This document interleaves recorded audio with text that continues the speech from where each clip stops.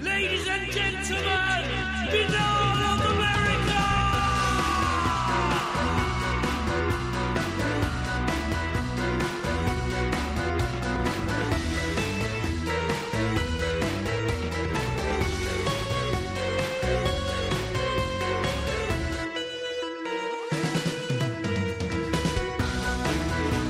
And now, ladies and gentlemen, Binal of America Audio with your host, Tim Binal.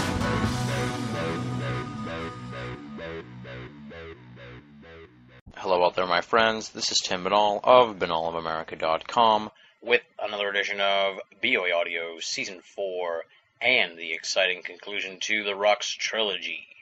There really isn't much for me to say here at the beginning of the show. You know the rundown. Our guest is the amazing Bruce Rux, here to conclude our 3-part interview discussing his fantastic book, Hollywood vs. the Aliens. So let me just give you a quick thumbnail look at what we're going to be talking about here in this concluding installment of the Rux trilogy, subtitled The Postscript. For starters, we're going to be discussing the UFO and ET films of the Reagan, Bush Sr., and Clinton years, and then we're going to wrap up the whole discussion on Hollywood vs. the Aliens by talking about the big picture implications of a UFO education program, if you will, and why entertainment is the perfect medium for such a project. For those folks who want to know more about Bruce Rux, we're definitely going to smash the fourth wall here. We're going to hear what's been going on with Bruce these last 9 years, what he may be working on now, and his thoughts on the world of ufology today. From there, we're going to get Bruce's perspective on how things have shaped up since the book came out, and what he thinks of a number of films and TV shows from 1997 to 2009. Let me list just a few of them for you. Capricorn 1, E.T., Red Dawn, Men in Black, Independence Day, Starship Troopers, Contact, Mission to Mars, Battlefield Earth, Ghosts of Mars, Signs, Stargate SG-1, Lost, Steven Spielberg's Taken miniseries, plus, of course, tons and tons more. That's just a short hit list of some of the entertainment offerings we're going to be dissecting here in the concluding installment of the Rux trilogy. It is, without a doubt, one of the most discussed and appreciated interviews in BOA audio history.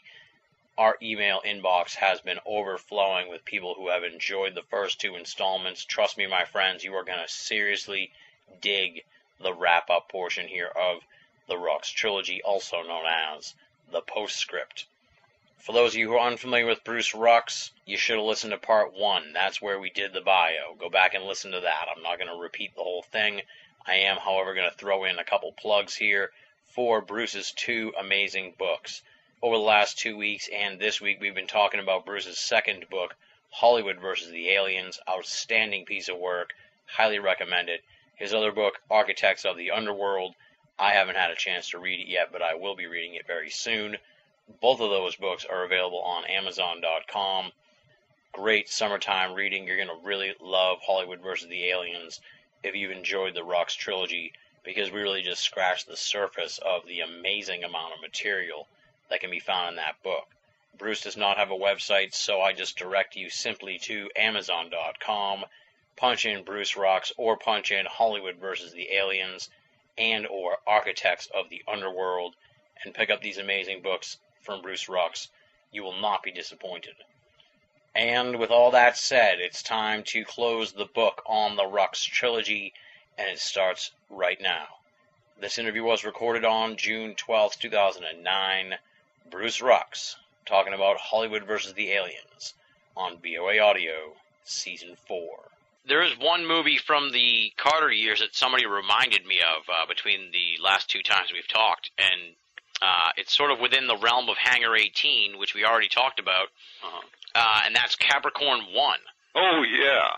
That is, you know, sounds amazing, and I really want to see this flick, and as I've looked more into it, all about sort of like a Mars hoax, a Mars landing hoax, and sounds like it's just rich with esoteric material that you wonder, you know, where did some of this stuff come from? Very much so. I remember when that movie came out in the theater. Capricorn 1, it's a good movie and a bad movie. It's got some horrible logic problems in it that don't have to do with the central premise of faking a moonshot or a Mars shot. Just logic problems about where someone comes up with something when they were locked up or, things that should not be taking place by what's been established in the course of the picture. Yeah. I remember at the time I saw it, I had trouble believing that you could fake such a thing. I have way changed my tune since then, and I wondered if Carter was trying to tell us something, because he very credibly dramatized NASA faking a Mars shot. And it's extremely easy to transpose that to faking a moon shot. Yeah. What basically happens, for those that don't remember this movie, which will be practically everyone, if there was ever a movie that was ripe for a remake, this is it. That particular movie, it's not bad. It's worth watching. As a matter of fact, I think I'm going to put that on my rent list. I haven't seen it in forever, and I'm sure glad you reminded me of it. Thank our friend Lone Gunman. He's the one. That's his name. Thank you, Lone Gunman. There you go. Thank you. Yeah, this is a very good one to bring up. Basically, NASA's run out of money. The public doesn't pay much attention to it anymore. The government doesn't care about it anymore, and they need to beef up their budget. What do? Well, they got a Mars shot coming. So the astronauts are ready for the Mars shot, and the three of them go trooping out to the rocket. It's all set, and as they're about to go up the gangplank, they're stopped by men in black who say, "Come with us, sirs." And they say, "We have a rocket to catch. Take it off here in about, 3 minutes. We got to go." So, no, you got to come with us. We got to go. You got to come with us. And they are extremely insistent and make them come with them. And they get in a limousine and they're driven off, and they're taken to some place in the middle of nowhere in the desert. And there goes their rocket. They're watching it take off. They're very unhappy about this. And what the fuck is this? And they get driven off to this place in the middle of nowhere in the desert, and they walk in, and it looks like a big soundstage in the middle of nowhere. And a light comes on, and there's their boss from NASA, the guy that set them up on this rocket in the first place. Hal Holbrook plays and does a really good job. So here he is, this kind, grandfatherly sort of old guy who's been working there forever, and he's a good friend of theirs, and he's watched him go through the space shots forever. And he says, "Okay, guys, it's like this. We can't get you to Mars. And we've known it for a long time. Obviously, we couldn't tell you this because we need to keep our budget going. So we have to convince everyone that we have gone to Mars. So this is what we're going to do." He turns the lights on in the soundstage, and there's their lander. There's a set of Mars, and the cameras and the lights. They say, "Okay, now we're just going to do some tapes and some films of you, supposedly on the craft. Here's the set. And we'll release those at the appropriate times, and then you're going to step out on this and say all the appropriate words, and we're just going to film it all." And, of course, they say, "No. You have to do it." And they say, "No.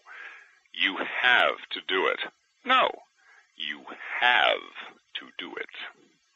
And the implication is very plain. A, you're not going anywhere, and B, you talk and you're dead.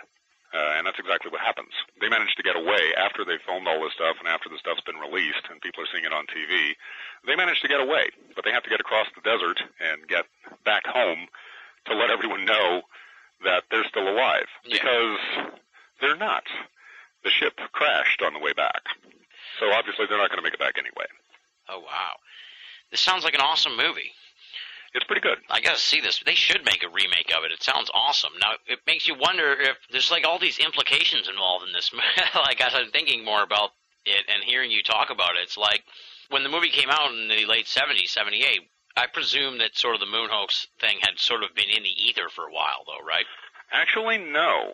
There were immediate calls of it being a hoax from the time that we landed or didn't. There were lots of people who said, "Oh, this isn't real," or they didn't believe it when they saw it on TV. Yeah. But pretty soon they were equated with Luddites, and everyone just said, "Oh, well, get with the program. You don't know what's going on. The government would not lie to us about something like this." Mm-hmm. That was what always came out. I felt that way. I mean, plainly, I feel a lot differently now, but I felt that way. So I understand where they're coming from. That makes sense. I think I was, 11 when that happened? I remember when it happened. I was outside playing Gilligan's Island, as a matter of fact. And the moon landing was coming. I said, "It's coming, it's coming." And we came inside and we watched and we were through the whole thing and we were like, "Wow, this is really cool." And we were big Star Trek fans and everyone was into space back in the 60s. It was a big thing. Yeah. So, yeah, I had trouble when I saw this movie in 78, and I'd already begun to accept that, yeah, I think the government maybe has lied to us about a few things, but I did have trouble believing that they could fake something like that. Now, I pretty much accept that they probably did. Wow. I don't know if we did or not. I certainly don't believe we got to the moon the way we said we did, and certainly not in the equipment that we claim that we did it. So really don't know if we actually went there or not. I only know that what we saw on TV was not legitimate. That's fairly demonstrable. It doesn't mean we didn't go, but what we saw on TV, that was fake. Interesting. Okay. Is this based on, the classic moon hoax evidence, I guess you could say, or, all the stuff people list? Yeah, we don't it's need all to, the classic stuff. All right. You can find that on websites, actually. There's quite a bit of it, and most of it is completely correct, at least as far as I can tell. Interesting. Okay. Like I said, it has all these implications. It makes you wonder then if, like you said, that the moon hoax then really didn't sound like it kicked up till, the 80s, 90s, and, now it's still the bastard son of esoterica, but it's, it's in there. Listen, one of our local radio hosts, I think yesterday or the day before, one of our local radio hosts, I was listening, driving in the car, this came up, and they weren't talking about this, they were talking about some other kind of hoax or conspiracy, and he said, we never went to the moon. The other guy said, oh, you're not one of those. He said, yeah, I'm one of those. He said, we didn't go to the moon. And he started talking about it. It was plain that he had done some research on it, and he just didn't buy it. But that was just, a local radio host. So it makes you wonder then, what the motivation, I guess, is behind making that movie. Is it like they want to make people give it a second thought, or kind of like we talked about earlier, make it so that people will be like, oh, you just saw that movie, and discount what people say about the moon hoax? 6 of one, half a dozen of another. Yeah. The idea behind all of this program in the first place was to present ideas to the public in a way that was laughable enough that you could dismiss it, but serious enough that you could actually think about it. You could do both at the same time. And for the most part, it worked. We're talking about it now. And they were talking about it then, too. Yeah, interesting. Okay. We've kind of closed the book on the Carter years, and we've talked a little bit already about the Reagan years, so we don't need really to get too specific. I guess just talk about what that transition was like, because you do say that, it was a pretty stark difference between some of the stuff that was coming out in the Carter years, and I think from what I recall from reading the book, that the quality of the thoughtful material sort of degenerated, too, during the Reagan years, but you can correct me if I'm wrong about that. But I guess just talk about that transition from Carter to Reagan and how it can be seen in the UFO flicks. Well, I think you phrased it essentially correctly. The first thing I need to say about Jimmy Carter, because you were asking what was the motivation behind this, looking at the movies that were made in Carter's administration, and I already talked about some of those, I very deeply believe that Jimmy Carter was about the most sincere president that we ever had, and that he genuinely wanted to tell people as much as he possibly could. But his hands were tied. There wasn't a whole lot he could do. And we can argue about his effectiveness as a president, or even his wisdom as a president, and even he would discuss that with you with a great deal of honesty. He's a remarkable man. Yeah.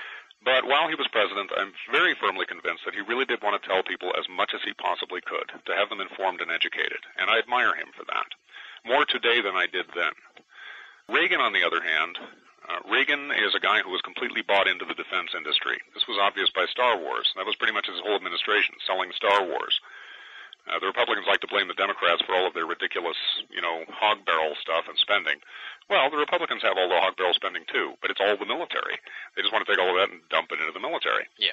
So that was Reagan in a nutshell. And he's got a lot of people involved in intelligence in his cabinet, and people with all kinds of shady connections. And he's buying whatever it is they tell him, or at least he's selling it to everybody else. So, yeah, sure, he wants to sell Star Wars as much as he possibly can. The movie Red Dawn came out while he was in. If any of you remember Red Dawn, this is a realistically portrayed, or at least it's played serious as a heart attack. I don't believe it for a second, although the opening scene was pretty impressive, I have to admit. The entire premise of this movie is the Russians have invaded America. So here's a small town in Texas, I think it is. Kids going to school. It's a nice spring day or what have you. And look, parachutes outside.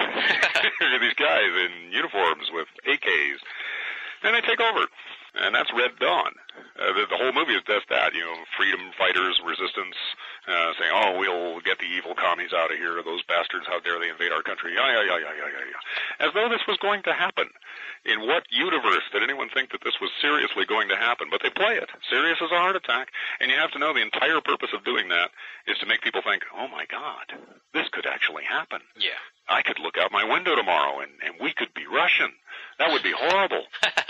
There was something that came out, I can't remember the name of it now. It was a TV thing, a mini-series, where the Russians had peacefully taken over America. It was America with a K, Amerika. Okay, yeah. This thing was really remarkable. Because basically, you have a resistance that wants to fight the Russians. They're in the White House. They've taken over everything, right? I mean, we've just handed it to them. Because our economy's gone down the shitter, and here they are. They kind of bail us out, so now they're pretty much in charge. Well, the joke is, and it depends on how you're watching it and how much you buy, but the joke is, if the price of eggs hasn't changed, and if everything's still running the way it always has been, who's going to be in a resistance? No one cares. They don't give a damn whether the guy up top is actually speaking Russian or what. He can be speaking Russian, Chinese, Polish. They don't care. Is everything still running smoothly? Good. They're not going to complain.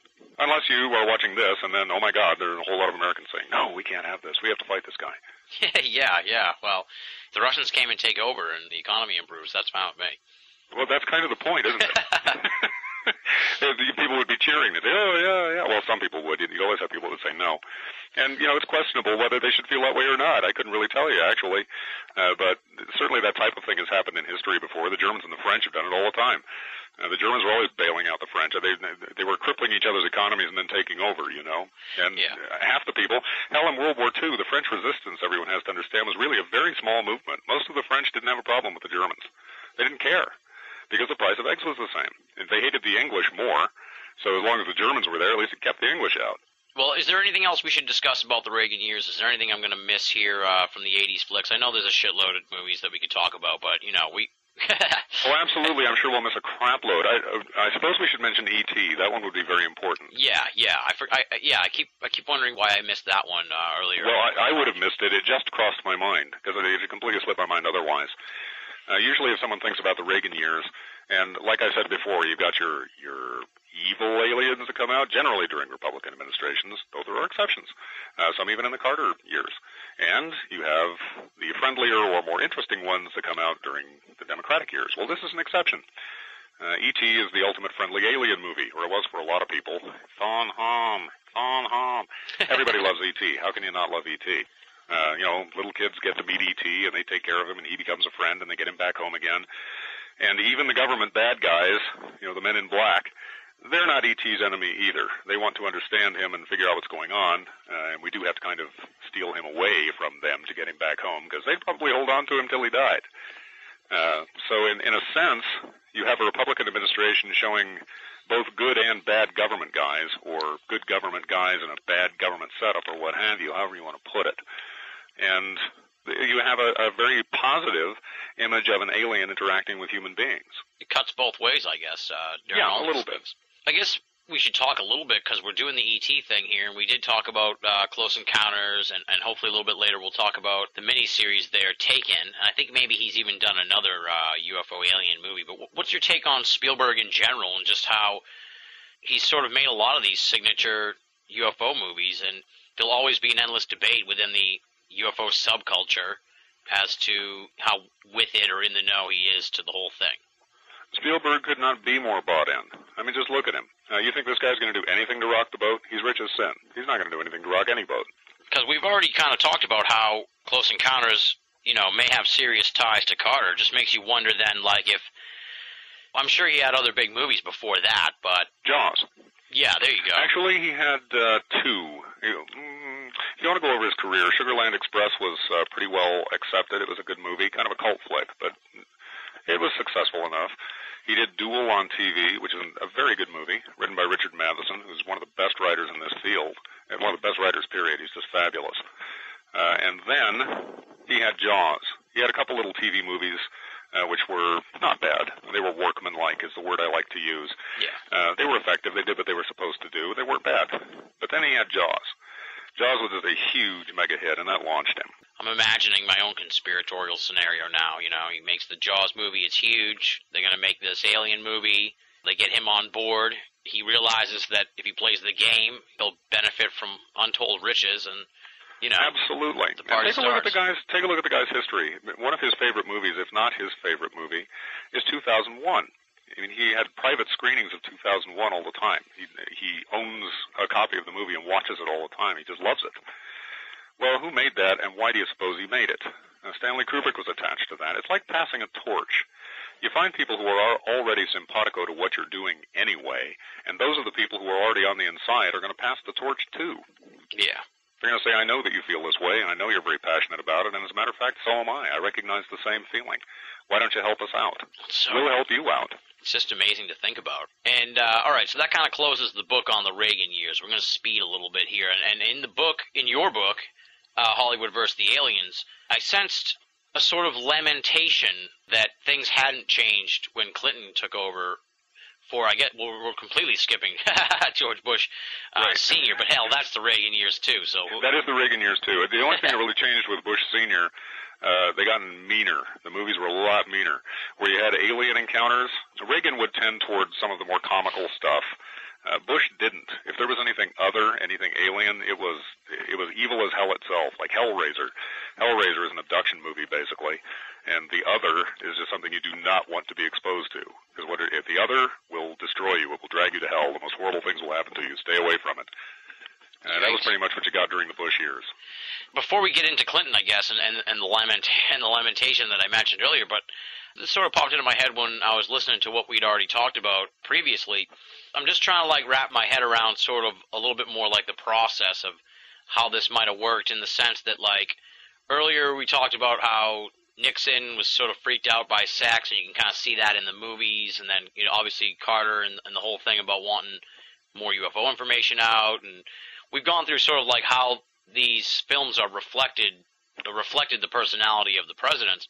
I guess I'm just sort of wondering, like, how that trickles down to the movies from the president in a way. Do you know what I mean? Like, you know, I can hear the skeptical people being like, don't they have better things to do than influence movies and stuff like that? So I guess I'm trying hard to form this into a question, but do you kind of see where I'm going? I can form it into an answer even before you make it a question. There you go. That's why you and I are on the same level here. Very much so. There are very few things more important than influencing the movies. The idea is to influence public opinion. And if you want to influence public opinion at its base level and reach all the way into somebody's soul, you are going to use drama. It's the best possible means that you can use. So, of course, they're going to be interested in that. That's going to be extremely important to them. It's propaganda.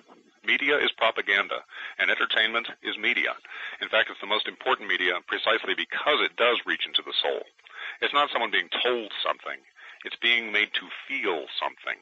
You can actually reach inside someone and create a feeling or draw a feeling out of them. And that's what's going to really shape their opinions. Okay. That sort of settles that. It does make a lot of sense when you put it that way. So just sort of piggyback, I guess, a little bit onto that. You're saying that the Bush Sr. years were a little darker and more violent, I guess you could say, or sinister, of these otherworldly type beings.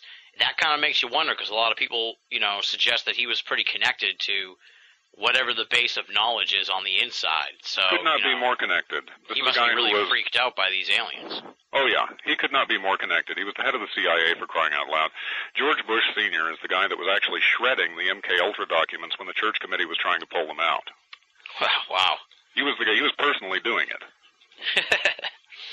So, yeah, I guess just makes you, you know, if we're like looking at the movies as a window to what they know, it's like, you know, maybe somewhere along the way after Carter or something, they realized that this thing's bad news, because, like you said, and this sort of goes right back to what I was setting up for earlier with the question, that things didn't seem to change when Clinton came into office, and that sort of goes against the previously observed generalization, you know, of Republicans versus Democrats and how the aliens are portrayed.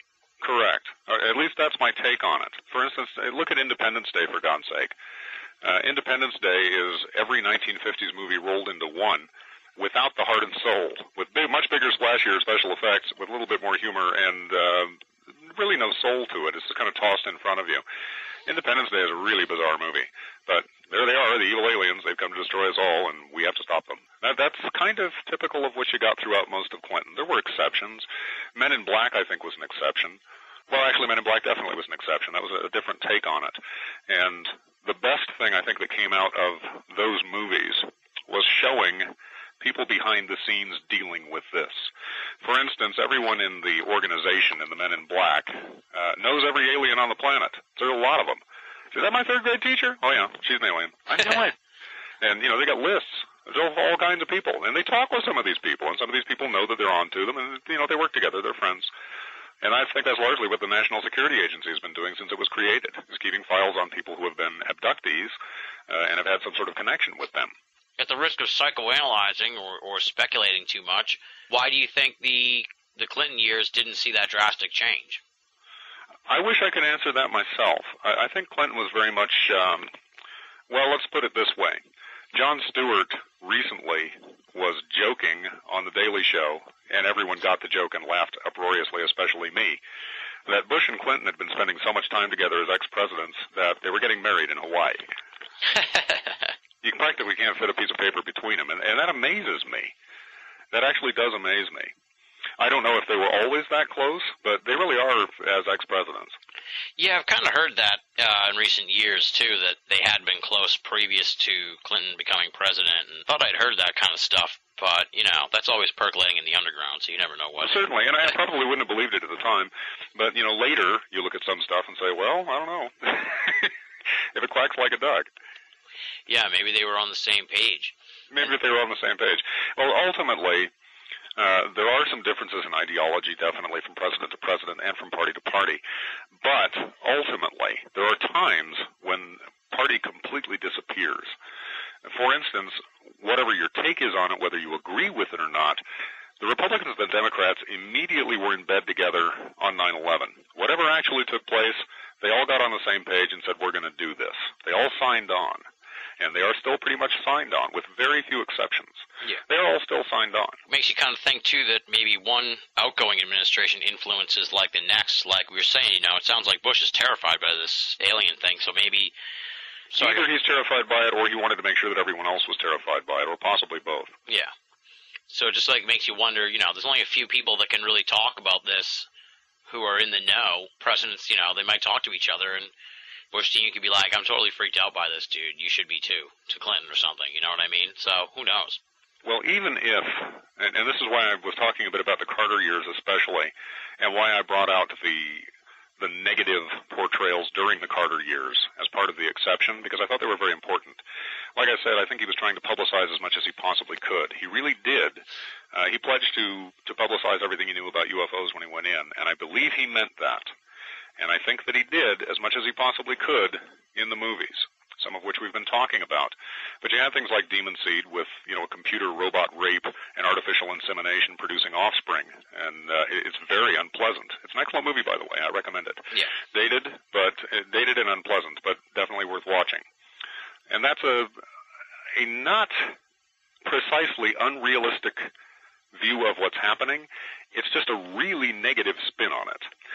If you get actual abductee accounts, it's not quite like that. However, for someone who was just being, for someone being first exposed to it, yeah, it would probably be about that terrifying. Yeah. I guess the last sort of like big picture theme that's in Hollywood versus the Aliens that I wanted to bring up here, just that you observe that there may be sort of this curious irony that the CIA, when we're using that sort of as the blanket term for whoever's adding all this stuff into the mix. Alphabet soup. There you go. Their plan to diffuse UFOs over the course of all these decades may eventually, or may have already, resulted in their ability to actually ever tell the truth, because they've polluted the subject so much that... They've painted themselves so far into a corner they probably can't get out of it, yeah. Yeah. Do you think that's the sort of situation that we're at now as a culture, I guess you could say? I mean, you know, it's a kind of, they've created this big problem here. Well, in order to come clean, they would have to come clean about pretty much everything else that they have been lying about, which, of course, is not going to happen.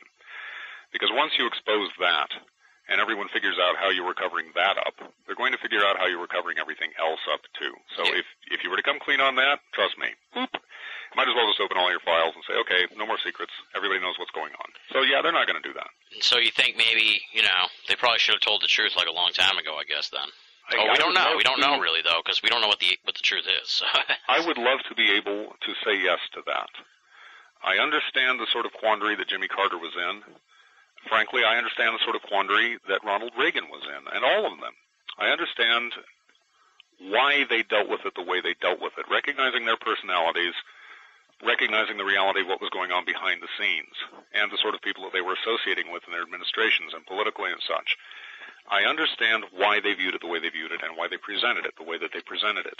We're a bunch of blind men feeling the elephant. Even if you pretty much do know what's going on and pretty much do know what the elephant looks like, everyone feels differently about it. They don't know how to take that. There are some people, again, we go right back to Men in Black, where Will Smith says, look, We got to tell people about this. And Tommy Lee Jones says, no. He says, well, people are smart. They can take this. And he says, no, they're not. A person is smart. People are dumb. Yesterday, you thought there were no aliens. Today, you know there are. Well, it took a long time for people to recognize that the Earth wasn't flat. So, yeah, now you're among those who know, but who are you going to tell? Who are you going to tell who's going to believe you? Yeah, it's quite a quandary. It's quite a strange situation we've gotten ourselves into. All right, is there anything else in, obviously there's a shitload of stuff, but Right. Is there anything else in Hollywood versus the Aliens that we may have missed that, you might want to talk about before we start talking are about? you kidding? Tons of shit, but I wouldn't know where to start. Yes, I would know one place to start. When we were talking in the early 1950s about getting everything started on the ground, I think I brought up Invaders from Mars, which is one that I really should get into, because Invaders from Mars, which was, now I have to cast my mind back, I want to say 1953, I believe. Mm-hmm. This is a filmed nightmare movie. This movie scared the crap out of me when I was a kid. They used to show it on TV all the time, and it must have been really scary when it was made years before in the 50s. It was a color movie. William Cameron Menzies did the sets. William Cameron Menzies was a very, very famous director. He was involved with Gone with the Wind. And he did this kind of stark, simplistic, futuristic setting for Martian flying saucers coming to Earth.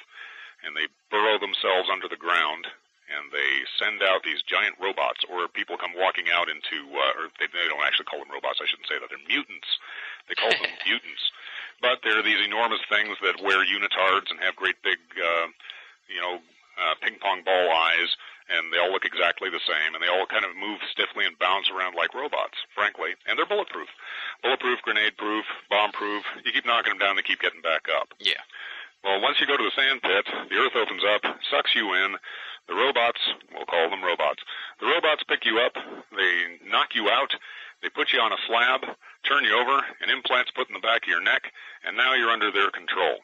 And you perform acts of sabotage against rocket shots, and you murder people, and do all kinds of horrible things. And as soon as the evil Martians are done with you, they blow the implant up and give you a cerebral hemorrhage. Boom, down you go.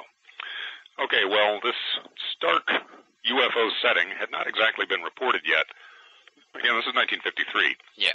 Unitard aliens, which are just giant grays, implants, mind control. You have to know this is what the government was thinking at that time. Very much so. And they were portraying it very seriously. It's completely melodramatic. There's not a cracked smile anywhere in the presentation of this movie. Beautiful color, very well shot. I highly recommend it. People should go back and watch it. If nothing else, it's an interesting history lesson, just to go back and have a look at it. And in fact, on disc, you get not only the American version, but the United Kingdom version, which is slightly different. In the United Kingdom version, they actually put a little bit more science and background about space shots and Mars and all of that. It was quite interesting. Huh, interesting, yeah. It's weird that they would you can kind of see the difference between the two cultures there. All right, well, that's Hollywood versus the Aliens, folks. 600 pages. We've just we've just talked for a very long time, and as I said way back when we started this conversation, the book was published in 1997, so we're talking 12 years have gone by, and there's been just an amazing sea change in a lot of different aspects of the media. Just to name a few off the top of my head, we've got 9/11, we've got the internet, we've got reality TV. I mean, those are three things that are huge that have really changed the world since the book came out. So I guess to start off our post-book discussion, you spent 600 pages and an amazing amount of time, I'm sure, researching this book, and it finished in 1997, 12 years later. How have you seen sort of what you were looking at progress over those years? How has it changed since the book came out? Well, that's a really good question. I'd say probably the two most influential shows that came out right after my book went to press were Stargate SG-1, which was taking off after Stargate, plainly. Mm-hmm. And at the time, I mentioned it in my book, and I said, well, it's not the huge success like Star Wars that they obviously intended it to be, but it's pretty successful. It's way successful. It's going on its second spin-off in the fall. And the thing ran for, 8 or 9 seasons? I mean, it just ran for flippin' ever. Had a really good cast and very well produced. Pretty impressive overall. And not too terribly unrealistic. I mean, for alien implants, they've got alien parasites that take people over. But otherwise, You're fighting ancient astronauts, basically, or the ancient Egyptian gods that created the human race. And they're still around. And not all of them are evil necessarily, just most of them. And you've got Cheyenne Mountain. There's a secret project inside Cheyenne Mountain, and some people know about it. And they take care of it. They work on it behind the scenes. It's not a bad show, really. I didn't talk about it too much at the time because I didn't have cable. I didn't have Showtime is what I should say, and that's where it was on. Yeah. It was a pretty new show. I was apprised of it. I knew what was taking place in it, but I hadn't really watched it yet. Not bad. The most impressive one, it was very shortly after my book came out, was Roswell. Roswell is an extremely positive spin, and one of my favorites, actually. I thought they did a pretty good job with it. It's taking the whole ET route, and you've got human ETs. They're 3 kids who were from the Roswell crash, and they were in pods and suspended animation, so they came out in I forget what year, but they're in high school in 1997 or whatever year it was. So whenever it was, we do the math. Yeah. That's when they came out of their pods. And they're 3 aliens. They find out before too long that they're aliens, and they keep it secret among themselves because they're afraid of what will happen if it comes out. They think the government's going to kidnap them, do horrible things to them, try and find everything out about them, which happens. That happens in the course of the show. And they have to be very careful who they trust. But they're just people. They're interacting with everyone else. They get along. One of them falls in love with a waitress at a coffee shop whose life he saves. And as a matter of fact, if you see the movie Twilight, it's practically a straight rip-off of Roswell. Almost plot point for plot point. Oh, wow. And for those who have watched Roswell and those who've seen Twilight, think about it. And I'm not trying to create a copyright issue. I'm just saying. Basically, in Twilight, you have this girl who doesn't know about the vampires, and a car almost crashes into her, and the vampire, boom, lightning speed, rushes over, pushes her out of the way, and boom, stops the car.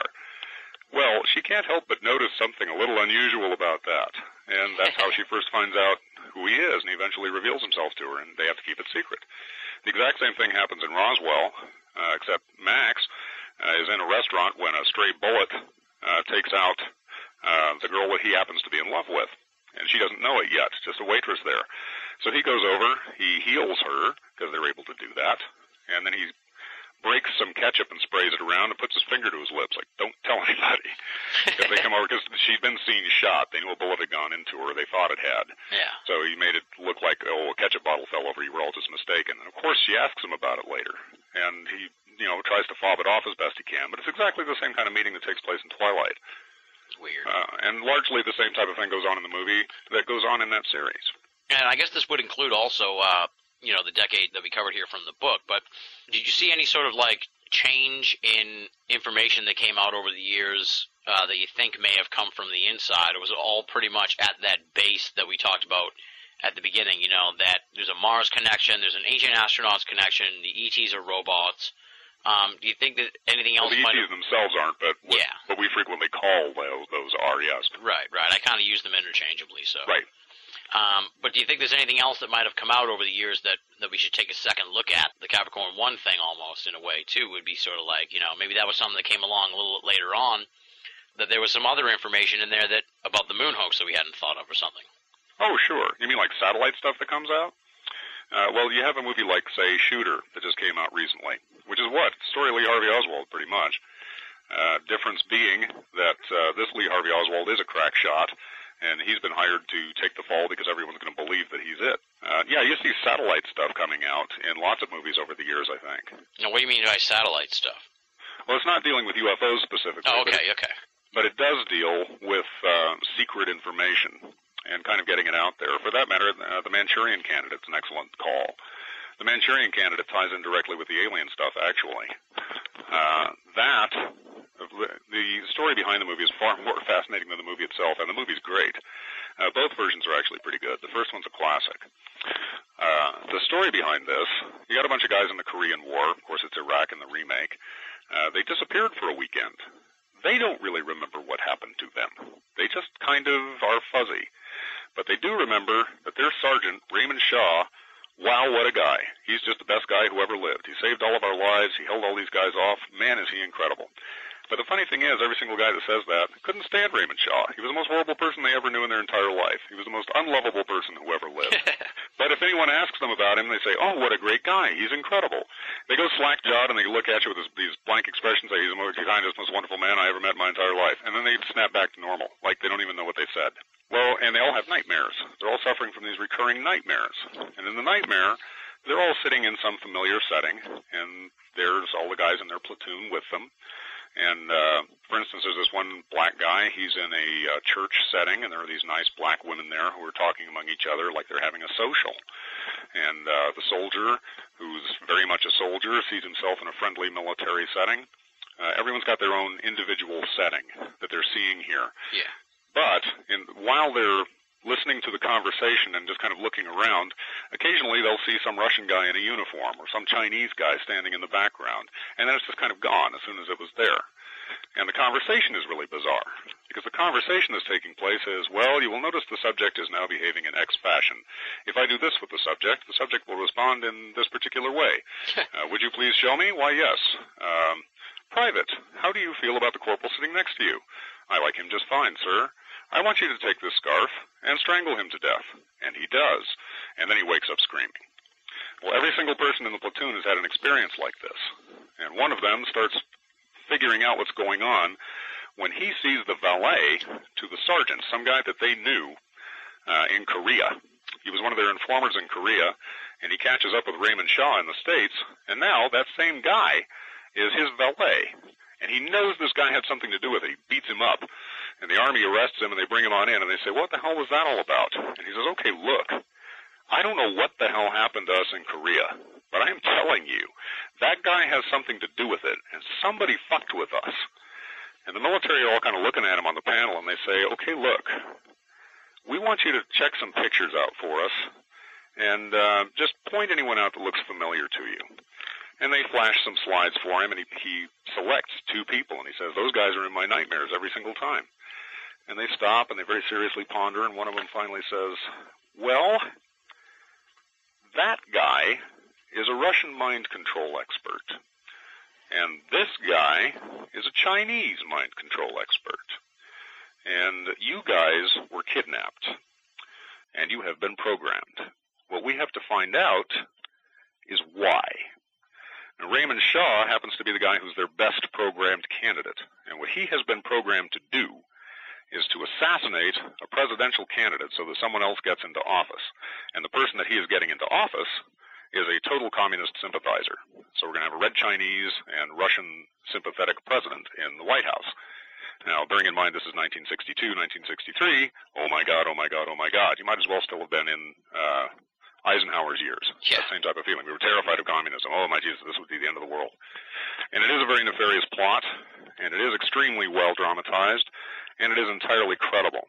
It is also directly connected to the UFO subject in the subject of mind control and what it's being used for. In fact, in the movie, and I believe this is also in the book, there's a scene where the captain who's investigating all this and has started putting it all together meets this woman on a train who becomes his love interest. And she, out of nowhere, in the middle of the movie, tells this story where she says, you know, when I was a kid, I used to say that I was probably landed here on a crashed spaceship from Mars. What the hell is that doing in there? It's just tossed in out of nowhere. Yeah. There's another point where Raymond Shaw suddenly gets a phone call, and as soon as he gets the phone call, he goes a little slack-jawed. He just disappears, walks out, doesn't say a word, goes to a pre-arranged location. And there are the red Chinese guys. And they say, hi, Raymond, how are you doing? And he says, just fine, sir. He says, lie down, Raymond, we just need to check you out. Okay, sir. And they're just checking him out and doing a little bit of medical examination. They ask him a few questions. And while they're doing it, the Chinese guy is saying, well, we have to do this every couple of years just to make sure that we keep the connections going, so to speak. Well, the time he gives is 2 years. 2 years is also the period of a Martian opposition. Could be coincidence, yes, but mighty interesting. Yeah, it does sound like that movie's ripe for esoteric stuff that's hidden in there. Now, obviously, people didn't really know about the MK Ultra thing at that time when the movie came out originally. Exactly. That program was still in operation at the time that movie came out, and it was not known. It was not publicized. MK Ultra was not publicized until the late 1970s when the Church Committee, the Senate Committee, started getting all of the MK Ultra documents. They were doing investigation into CIA abuses. MK Ultra was top of that list, pretty much. And they got a lot of documents out. A former senator named John Marks wrote a book called In Search of the Manchurian Candidate, as a matter of fact, or The Search for the Manchurian Candidate. Excellent book. He quotes a lot of the documents and shows how it was done. One thing I did kind of find interesting that maybe you can shed some light on was you kind of alluded to this when you were talking just now about Men in Black, was how, they kind of showed them behind the scenes. Do you think that sort of portrayal changed over the years where, what the government knew, the story changed as the years went on, where, maybe back in the day it was like they were trying to figure it out, and now it's like the government's known all along, and it's sort of yeah. Yeah, very much so. I think the government figured it all. This is where it gets to be a parlor game. Once you understand the joke and you've kind of gotten it all together, then you start looking over the evidence and saying, okay, who knew what and when, and how did they deal with it? Well, in 1960, the first head of the CIA, Admiral Hillenkoetter, I can't remember his first name now. I think it was Roscoe. Anyway, he retired from service, and in 1960, when he did that, his recommendation to the CIA was that everything that they knew about UFOs should be brought forth openly in front of Congress and discussed and be made known to the public. Yeah. In other words, let's put it out there. Let's talk about it. Well, hard to say. If you cast your mind back, how would the world have changed if they actually did that? One way, you can kind of see that in some Japanese movies, as a matter of fact, because practically every Japanese movie that has flying saucers in it, and that's most of them, you always have the UN, and people get up in front of the UN, and they're openly talking about flying saucers, and saying, well, they're coming down, they're performing mind control on us, abducting people, and they do this. They're picking people up, performing mind control on them, they're sabotaging us, they're a big threat, we have to do something about them. And you have a United Nations team getting together and coming up with ways to combat the evil flying saucer menace. That's pretty much every Japanese movie that's made that has flying saucers in it. At least the early ones back in the 1960s, 50s and 60s, along with abductions. They do abductions and mind control and all this other kind of thing. Yeah. To sort of like throw back a little bit to what I was saying, almost makes you wonder if they, at some point, were like, maybe we should also seed the idea to these people who are watching the movies that we've known all along, so when eventually they find out that we've known all along, they'll already, you know what I mean? Kind of like what we're saying with the UFO thing. Absolutely. At such time as they finally decide they want to come clean. My own personal belief on that is that will happen when they land on the White House lawn or wherever else they land publicly and make themselves known. But as soon as that happens, you better believe every government in the entire world is going to rush to the microphones and the cameras and say, we knew all along, we knew all along, we knew all along. We were protecting you, we were waiting to tell you, now you know, don't you love us, you feel different about us now, don't you? Right. And it's almost like, there's going to always be these staunch, anti-UFO people, but it seems like almost the attitude of a lot of people is just that the government's known all along and they're not telling us, so what's the point in even getting too worked up about it or looking into it? Well, it has and it hasn't. The best way to figure out how secrets are handled by the government is to look at the history of how secrets have been handled by the government. Who knew about the atomic bomb? President of the United States, General Leslie Groves, who was in charge of the project, and the Secretary of State, I believe it was. They were the only ones that knew. The rest were just the scientists working on it. No one else in Congress knew. They were not told. And the Vice President did not know. Truman was not informed until after the president died. Then he was informed, and they said, what do you want to do with this? So that's how secret it was, and that's how it was handled. Yeah. You have to imagine they did pretty much the same thing with UFOs. The atomic bomb was pretty serious stuff. That was going to be about the biggest secret you were going to see. And the next biggest secret after that was definitely going to be UFOs, which were tied directly in with atomic bombs. Yeah, it's quite a lot to wrap your mind around. Now, as we said, the book came out in 1997. I guess it's like a two-pronged question. We sort of joked around earlier, like, where you been, Bruce, but have you thought about doing another book, even if it's not on the Hollywood aspect of the UFO phenomenon? I know you wrote the Architect's book earlier. Do you have anything in the works since 97? Because, this book's amazing, and I'm really looking forward to reading Architects. So, I wish you'd do some more stuff. Well, yes and no. I write plays mostly. There's no avenue for them either. I just do it because I like writing plays. I'm good at it. I think I'm good at it. And I have... I've written papers, more or less, but I really haven't published them anywhere. My friends are always bothering me to write a book about Masons and pirates, because the Brethren of the Coast, as the pirates called themselves back in the Golden Age, were Masons, which I can pretty well prove. The real problem is it would make a great chapter in a book on pirates, but I don't know how to make a whole book out of it, to tell you the truth. Okay. Was there any sort of, deliberate decision on your part to... Now, we kind of joked about this, but I do want to, get into, where you've been, and you haven't done too many interviews or anything like that since, like I said, the year 2000, so. Nobody asks. I don't think how many people have read my books, to tell you the truth. Well, I'm glad that the listeners there planted the seed to get you on the show, because this has been an amazing conversation. Oh, I'm having time of my life. This is great. Yeah, well, you should think about a re-release of the book, updated, covering the next 12 years of the stuff. If there were a market in that, see, that's not even my call. My publisher, you have to realize we haven't gone through even 5,000 in the second book. Oh, wow. We haven't gone in 10,000 on the first. The first is considered a bestseller by my publisher. My bank account would not know that. But it hasn't even gone 10,000 copies in, 12, 13 years now. The second book has not sold 5,000 copies. I don't know how many it has, but it just hasn't sold at all. It gets 10 times the publicity, but it just doesn't sell. Weird. Well, people are afraid to read, you know? Or they've just stopped reading. Yeah. I think mostly they read what they're going to get off the Internet, and I don't slam the Internet like most people do. Actually, the Internet is not a bad place to get material, but you want to take it as the first word, not the last word. When you're doing research on the net, take notes and find out what notes they're using and track down the written material and kind of check it there. But it's a great place to pick up information, just for a start. Yeah. So there's no, reason why you kind of went off the grid of the UFO thing. I don't blame, I said earlier, I don't blame you. I mean, fuck. If I could find a way to unplug myself from the grid at this point, I think I would, but, you know, that's why I sometimes think that you're in an enviable position, but there wasn't any sort of, where you were, fed up with the UFO field or anything like that. Oh, no.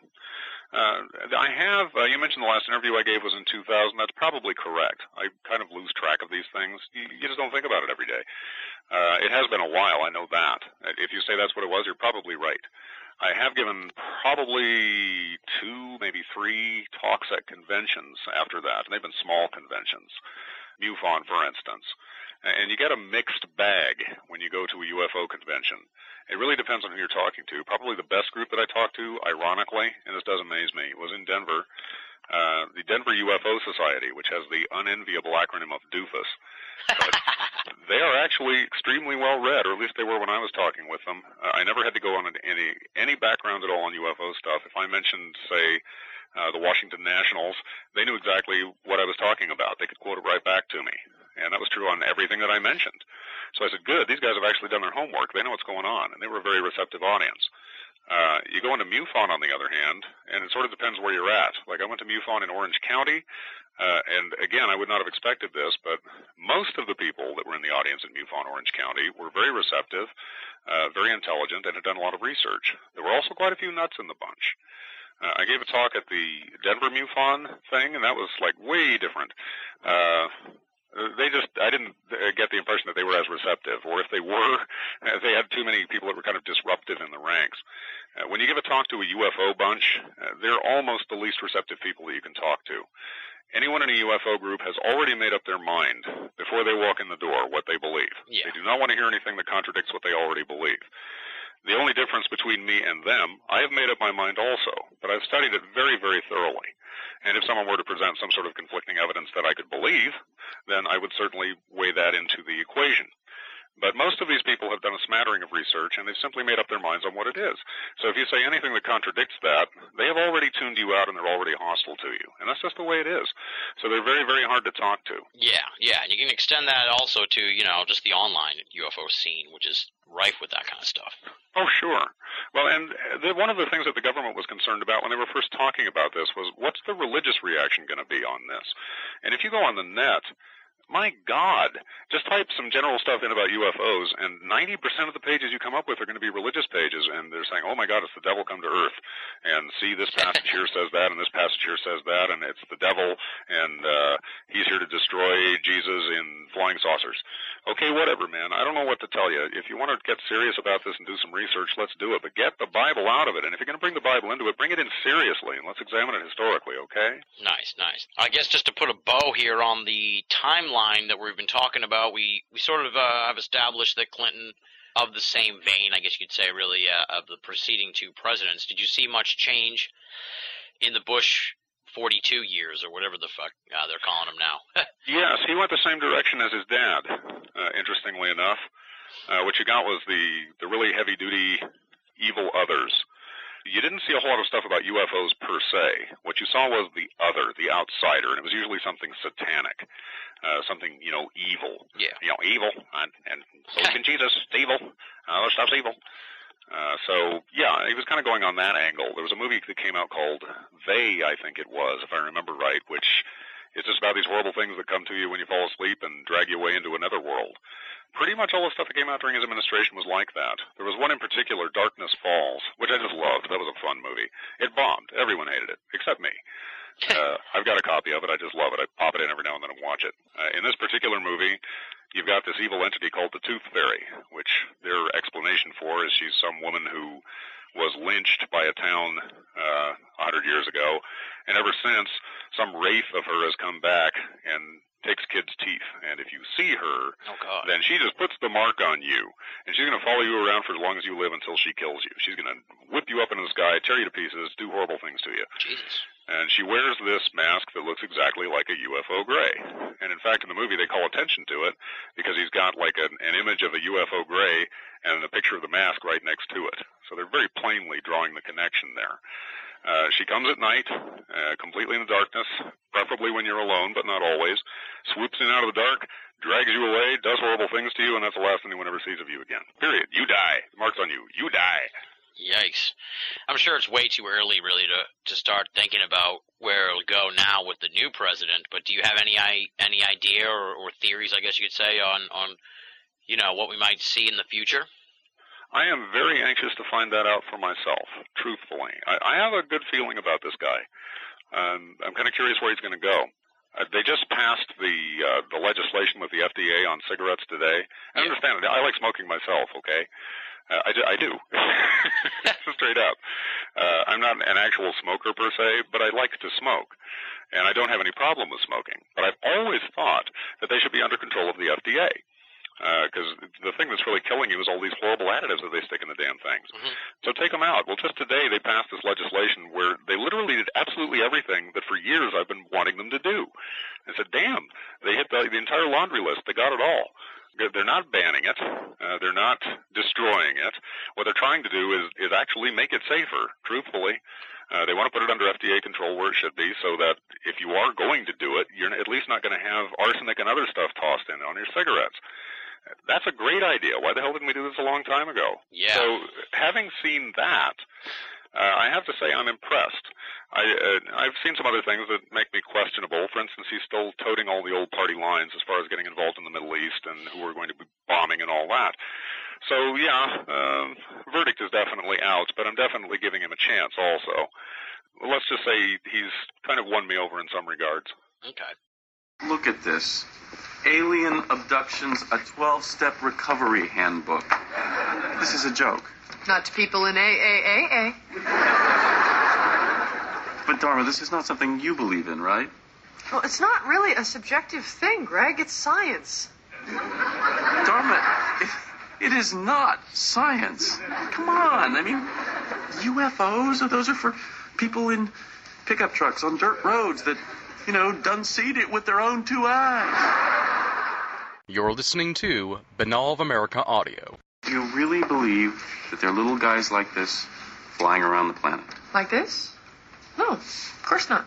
They're in ships. Those are weather balloons or atmospheric phenomena or pie plates on strings. If you have some evidence you would like to show me, I'd be willing to have an open mind, unlike some people. Okay, so just so that I know what I'm up against, where do you stand on the Easter Bunny? Well, I ain't seen it with my own two eyes, Greg, but how do you explain them chocolate eggs? We have a bunch of movies here that the good folks at the official BOA forum, the USAV.com, submitted to me that came out after the book, and they didn't know they were going to be brought up here during the show, so they'll either be happy about that or mad. I'm not sure yet. Probably depending on my take on it. What was that? It sucked. It's my favorite movie, you bastard. But before we get to those, I want to touch on two sort of genres, I guess you could say. First, well, you did sort of talk about this a little bit way back earlier when you were talking about the movie they made of the Bud Hopkins abduction book. Intruders. Right. Just the overall sort of idea or the question is, what's your take on these movies that have been made that are based on esoteric books or events? Fire in the Sky, I think they made a Communion one. Obviously, Roswell, the movie, not so much the TV series.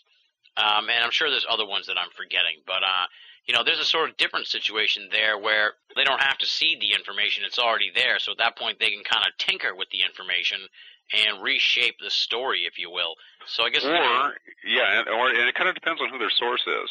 For instance, I think he was the president of the Sci-Fi Channel at the time, and I can't think of his name, but he was behind pretty much all the programming on the Sci-Fi Channel at the time that I wrote my book, which was, let me think, 96, 97, 98, right in there. Yeah. When all the stuff that you're talking about came out. Dark Skies, for instance. Dark Skies is a very entertaining show with not a lick of truth in it anywhere. And the information that he came out with for that, he said himself that he was getting it from shadowy inside sources, like 2 or 3 people who he believed as credible. They revealed themselves and said, hey, we're the guys on the inside, I'm telling you what actually went down, and he put it into a series, which is laughably wrong in practically every detail that it comes out with. Forget UFOs, it's wrong on everything. Just any single thing that it brings out said, no, that didn't happen, that didn't happen, that didn't happen. I don't know where the hell you came up with it. I don't know if you think everyone is this stupid, or if you just don't do any homework, but you're not paying attention. It's just not remotely credible, which doesn't mean it isn't entertaining. It was very well produced. Yeah. It makes you wonder if that was just his way of trying to generate buzz or something like that, or if he was really being lied to. Oh, I'm positive he was being lied to.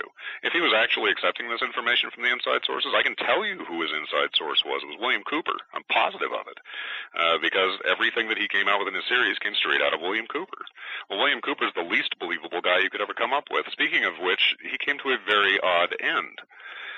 William Cooper was a one-armed man who worked for the Navy in the Office of Naval Intelligence. Now, he will tell you this in his own Behold a Pale Horse book. Mm-hmm.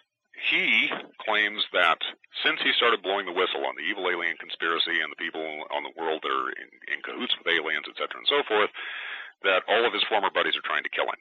Well, he says that at one point. At another point, he says he's only worked since he left the ONI with people in the ONI, his former friends.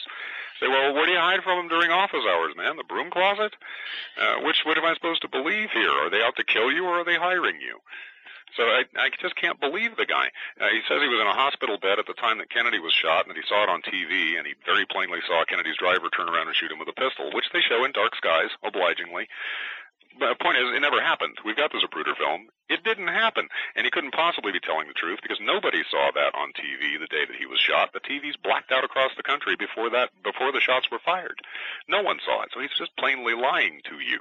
Well, he doesn't do it just on that. He does it on a number of things. And he's just one of those guys that the more you read him, you say, this is shit. I don't know why the hell you're trying to sell me this, but this is shit. So you just don't take him seriously. In fact, now and then, when I'm bored, I have his book. He's very smart. He knew that guys like me would buy it anyway, for one very simple reason.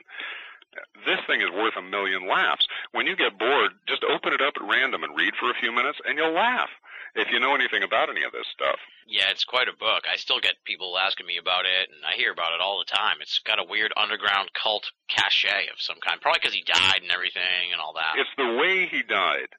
Now, this is one of those things where, do you know how he died? I've heard about it, but I don't remember it well enough to really speak to it. Well, this is the story. And mind you, I don't have everything on the story either. I was getting this at the time it happened off the web, off of newspapers on the web. And the story was Bud Hopkins had been threatened by William Cooper. William Cooper was threatening Bud Hopkins' life and apparently following him around. He'd send him letters, death threat letters and all this type of thing, and law enforcement got involved, obviously. Well, at some point, law enforcement went to arrest William Cooper, or at least to go and talk with him, and I don't know who fired first, but bullets were exchanged, and guess who came out the worse for wear? Probably the one-armed guy who couldn't carry quite as many weapons at the same time. Now, what really went down, I could not tell you. I don't know if he was set up. I don't know if he was really a nut. I don't know what the circumstance is. All I know is that this really bizarre guy who wrote this entirely unbelievable book and was in the Office of Naval Intelligence got shot dead. Now, you may read that any way you like, but that's what went down. Yeah, it is quite a character and quite a story there. Now, what about the Fire in the Sky movie? That was a big kind of event at the time when it came out. I've heard all kinds of different, takes on it that, they made it unrealistic and they changed things and that kind of stuff, and it just makes you wonder, like, why? Way changed things. Now, the first part of that movie is actually pretty accurate. Everything up to the abduction itself, pretty much accurate the way that it was told. but Travis Walton never said anything about evil reptilian aliens wearing spacesuits, shrink-wrapping him and sticking needles in his eye with, partially eaten human remains hanging by, which is what you see in the movie. Not one word of that in Travis Walton. Nothing remotely like that. His experience was completely benign. Nothing horrible happened to him at all. The actual Travis Walton story, his story, he woke up, he was on a slab in the neutral setting that has now become quite familiar. The little gray guys were around him. He freaked. He went, ah, and they all ran away. They ran around a corner or something, and he ran the other direction. Well, then he kind of wandered around in this ship, which he described it was fairly empty looking, but there was some machinery in it here and there. And at one point he came across a man and a woman. They looked rather the ones that are called the Swedes frequently in the reports. Yep. They were blonde, and they were wearing blue spacesuits, pretty much like the spacesuits that we wear, with the helmets and the whole 9 yards. They never said a word to him. They smiled. They sort of escorted him around and pointed a few things out. That's happened in a couple of UFO reports also. And then he sort of blacked out again. And the next thing he knew, he was walking down the road. It was a week later, and everyone said, where the hell have you been? My God, yeah. Well, that's the whole Travis Walton story right there. That's all of it. No needles in the eye, no shrink wrap, no eaten human remains, no spacesuits. In fact, he thought that the Greys might be robots and said so. But none of that's in the movie. What you get in the movie, and Tracy Torme is one of the guys that wrote the screenplay to this movie. Tracy Torme, who also was an executive producer of that movie, was a guy who sat in on a lot of Bud Hopkins' hypnotic regression sessions with actual abductees. Now, where the hell does someone who's been listening to actual abductee stories that have not come out like this, not any of them have come out and said anything like this. But here it is in the movie, and he protests innocence and says, and I'm not getting in a pissing match with Tracy Torme. I don't know the man, but this is a serious question. How the hell do you put crap like that in a movie where you know that is not true? You know for a fact that that's a straight-up lie. What are you doing sticking that in there and then trying to pretend that you don't know? I know you know. You've sat in on Bud Hopkins' hypno-regression sessions. You're the executive producer of this. Don't tell me you don't have a say in what goes in the script. All right, you want to make it scary so that people will watch it. I understand that. I don't have a problem with that. But, hey, what are you trying to do, man? And you sort of just planted a seed here for a question just based on what we've established here, what you think, and I'm starting to agree with you here about the E.T. Greys being aliens, being robots. What's your take on the Nordic kind that get reported? I think those are the people sending them. Those are the ones that made them. And they're probably not the only ones. For all we know, they've got as many races out there as we have down here. I have no reason not to believe that. But frequently, the Swedes or the Nordics are the ones that are reported when they're actually seen. If that's actually them, we don't know. But there seems to be some sort of connection, yes. Okay. Now, the only other little sort of genre I want to talk about, and we don't have to beat this one to death, it's just sort of like the kind of ironic thing where, like, every decade, it seems, there's a TV show that's about an alien living in America under the radar and trying to blend in and everything. You got like Mork and Mindy, right? Right, and then you have Alf, and then the Third Rock from the Sun series. Yep. Which, and I never mentioned Third Rock anywhere in my book because I completely didn't even know about it. That's how far I was off from watching mainline TV at the time. Yeah. I just didn't even know it existed. Then I came across it, and I said, oh, my God, I can't believe I didn't know about this. Have you seen that show? Because I really like it. Oh, sure. Yeah, it's pretty funny. It's especially funny when William Shatner comes on. Oh, yeah, he's great on that. I'm surprised there hasn't been, like, a new... That's been off the air for, like, since the book came out. We need to go out to Hollywood, you and I, and pitch an Alf for the new millennium. Oh, dude, I've got so many ideas I would love to toss on these guys' desks. Say, why the hell aren't you doing this? What is the matter with you, for God's sake? We like Capricorn 1? Great. You know what? I wouldn't have thought about that if someone hadn't brought it up.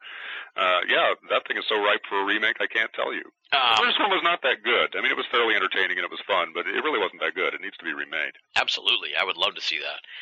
The only other, like, genre that has come along since the book came out, and I don't know how well it really would apply to your thesis about the education program. It's just like this whole reality TV thing that's happened since the year 2000. Do you see any elements of the education program at work in that? I see experiments in influencing public opinion, which you do see when it comes to UFO material, as a matter of fact. I mentioned the TV shows, they seem to air on WGN. You may read into that whatever you will. That just seems to be where they always popped up. Yeah. Bill Bixby frequently hosted them. There was one that had to do with the Strawberry Ice Cream Show, as it was derogatorily called, that brought out the aviary story of the ET that survived Roswell, and it was alive for a while, and we learned a few things from it, and it loved strawberry ice cream. And, of course, you have these shadowy sources with masked voices and hidden faces and all this other type of thing. And this goes on for 2 hours. And Bill Bixby is hosting this thing the entire time. And it's all pretty damned outlandish. But what he's doing the entire time that show is on, because he's got a live audience there. And while all this is going on, before the show starts, he says, well, how many of you believe there might be aliens? And, he's getting some sort of response from the audience. And as the show progresses, he's saying, how many of you think there might be aliens? And, of course, the number's increasing. And then it gets to the end, and he literally says, now, how many of you think there might be aliens? Of course, the whole audience, yeah. So I think these are experiments to see how well you can mold public opinion in such an environment. It's a salesman environment. Yeah. And that's largely what reality TV is. Reality TV is nothing new. Do you remember All-Star Wrestling? We still have World Wrestling Federation. Oh, yeah. All-Star Wrestling is as fake as it comes. Come on. I know people who still believe it's real, and I laugh at them. Even friends of mine. And they'll actually try and convince me it's real and say, come off it. Dude, I've seen the camera pull back where there's supposed to be a fence outside. You can see the studio behind them and 2 guys holding the fence piece up. How could you believe this? And it's just transparent. But there are people who do. And it's just entertainment. It's just staged. They want to see what they can get away with and how many people are going to buy it. Reality TV, very much the same thing. And, any reality TV, your audience has to know this. I've been in theater for a long time. I'm not stupid. This is all scripted. They don't hand them an actual script where you memorize lines. They give them a scenario. You saw the Blair Witch Project, right? Yeah. A form of reality TV. Only they're telling you straight up front, this is not real. We have faked this. But that entire movie was done by scenario. In that particular case, before they even shot, they said, look, this is what the basic story is. We haven't made it all up ourselves yet. What we want you guys to do is just go from point to point, and each day you're going to pick up a little canister that has whatever we have new in the scenario for you to play, and play it out. Just, act it out among each other. Use your own words and play it out. They even use their own names. The actors use their own names for the character names. Yeah. Okay, well, it can be pretty damned convincing, actually. And I think the Blair Witch Project, they did do a very good job. There are times where every now and then it might look a little bit phony, but for the most part, they're pretty realistic. It works pretty well. Scenario acting is not a bad way to go. But in reality TV, that's what you see all the time. They give them a basic scenario, say, okay, look, you're the couple, you're going to have a fight at this particular point, break up over whatever, and a couple episodes down the line, we're going to bring it back together again. They prearrange all this shit. Now, what do you think of it's sort of like a mixed reality magazine style show, but it's sort of like the big talk of the UFO community right now, and that's UFO Hunters. Have you had a chance to check that out and looked into that at all? Is that like Ghost Hunters? Not exactly. It's sort of like a combination. I've only seen a few episodes of it, to be honest with you, so I'm going to give it a rough version here, but it's sort of like... Is the thing that's on Discovery Channel?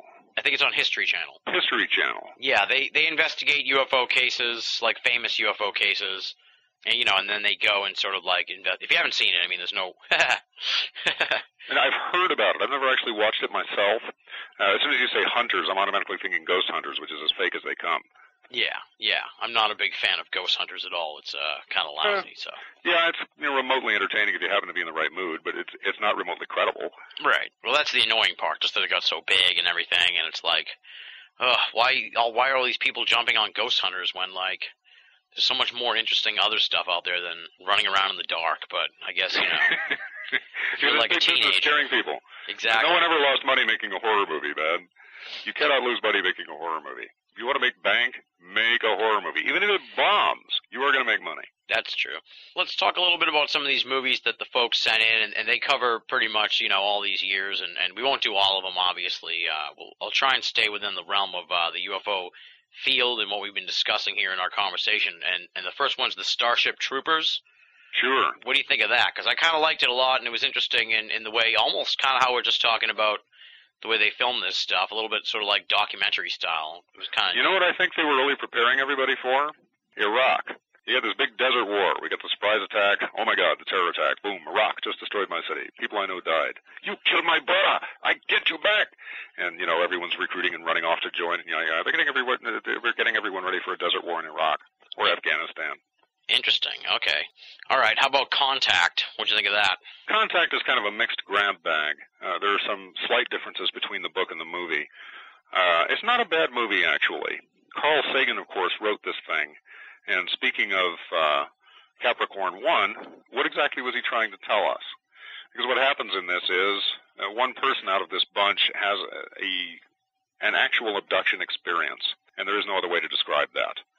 And they are able to relate it to everyone else. They have met an outside intelligence. They're able to relay it to everyone else. Nobody believes them. And before they go out there, in the book, they're given this briefing beforehand saying, you don't talk about this. It's going to stay quiet, You shut the fuck up. And that's, I think, pretty much what happened with the astronauts for the most part. It's a lot of the Capricorn 1 thing. Say, well, you have to tell everyone, oh, well, you can't do that. Well, we have to. You can't do that. Yeah. They're just going to lean on you, man. They're going to put enough pressure on you. They don't want you to talk about it. You ain't going to talk about it. How about Mission to Mars? Yeah, that's the one with the face on Mars, right? Yeah. Not a bad movie. Well, it's interesting you brought up Robert Heinlein, because Robert Heinlein was a government physicist, of all things. And Brian De Palma, I don't exactly know what the connection is. I believe he has his brother, his cousin. He's got someone who's like a government physicist connected in his family. Oh, wow. I cannot give you the particulars on that. This has been relayed to me, and I certainly didn't know it at the time I wrote my book. However, and I'm also not a big fan of Brian De Palma. Sorry, Brian. He made 2 or 3 movies that I thought were very good, and the rest of them are, he always does that damn split screen, and it just throws everyone straight out of the action. You can't watch it anymore. Yeah. But that was not a bad movie. It was overlong, and turgid, I think, is the right word. And its special effects were spotty.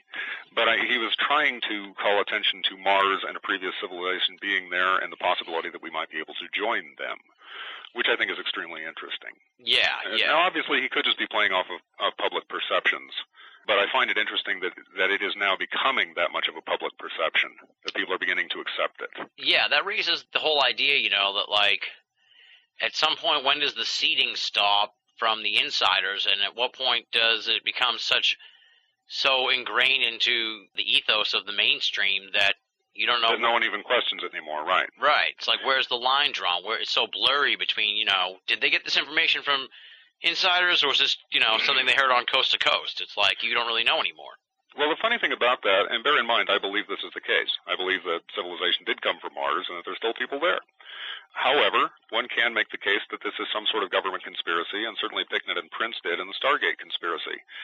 They think this is all some orchestrated campaign to get everyone to believe this, and it isn't true. I disagree with them. I think there's something to it, and I do believe it's real. But I understand why they come up with that particular point of view and why they think someone's trying to sell them. They are. Someone is trying to sell them. The question is it legitimate or not? Is it real or not? And that's something that you just have to decide for yourself on the basis of your own research. Yeah, it's really interesting, because that one really was richly esoteric and really kind of laid it out there on the table. And Face on Mars, I mean, we're talking earlier about the moon hoax and how that's the bastard child of esoterica. I mean, Face on Mars is like right there next to it almost, as far as, theories that sort of get shit on all the time by the mainstream.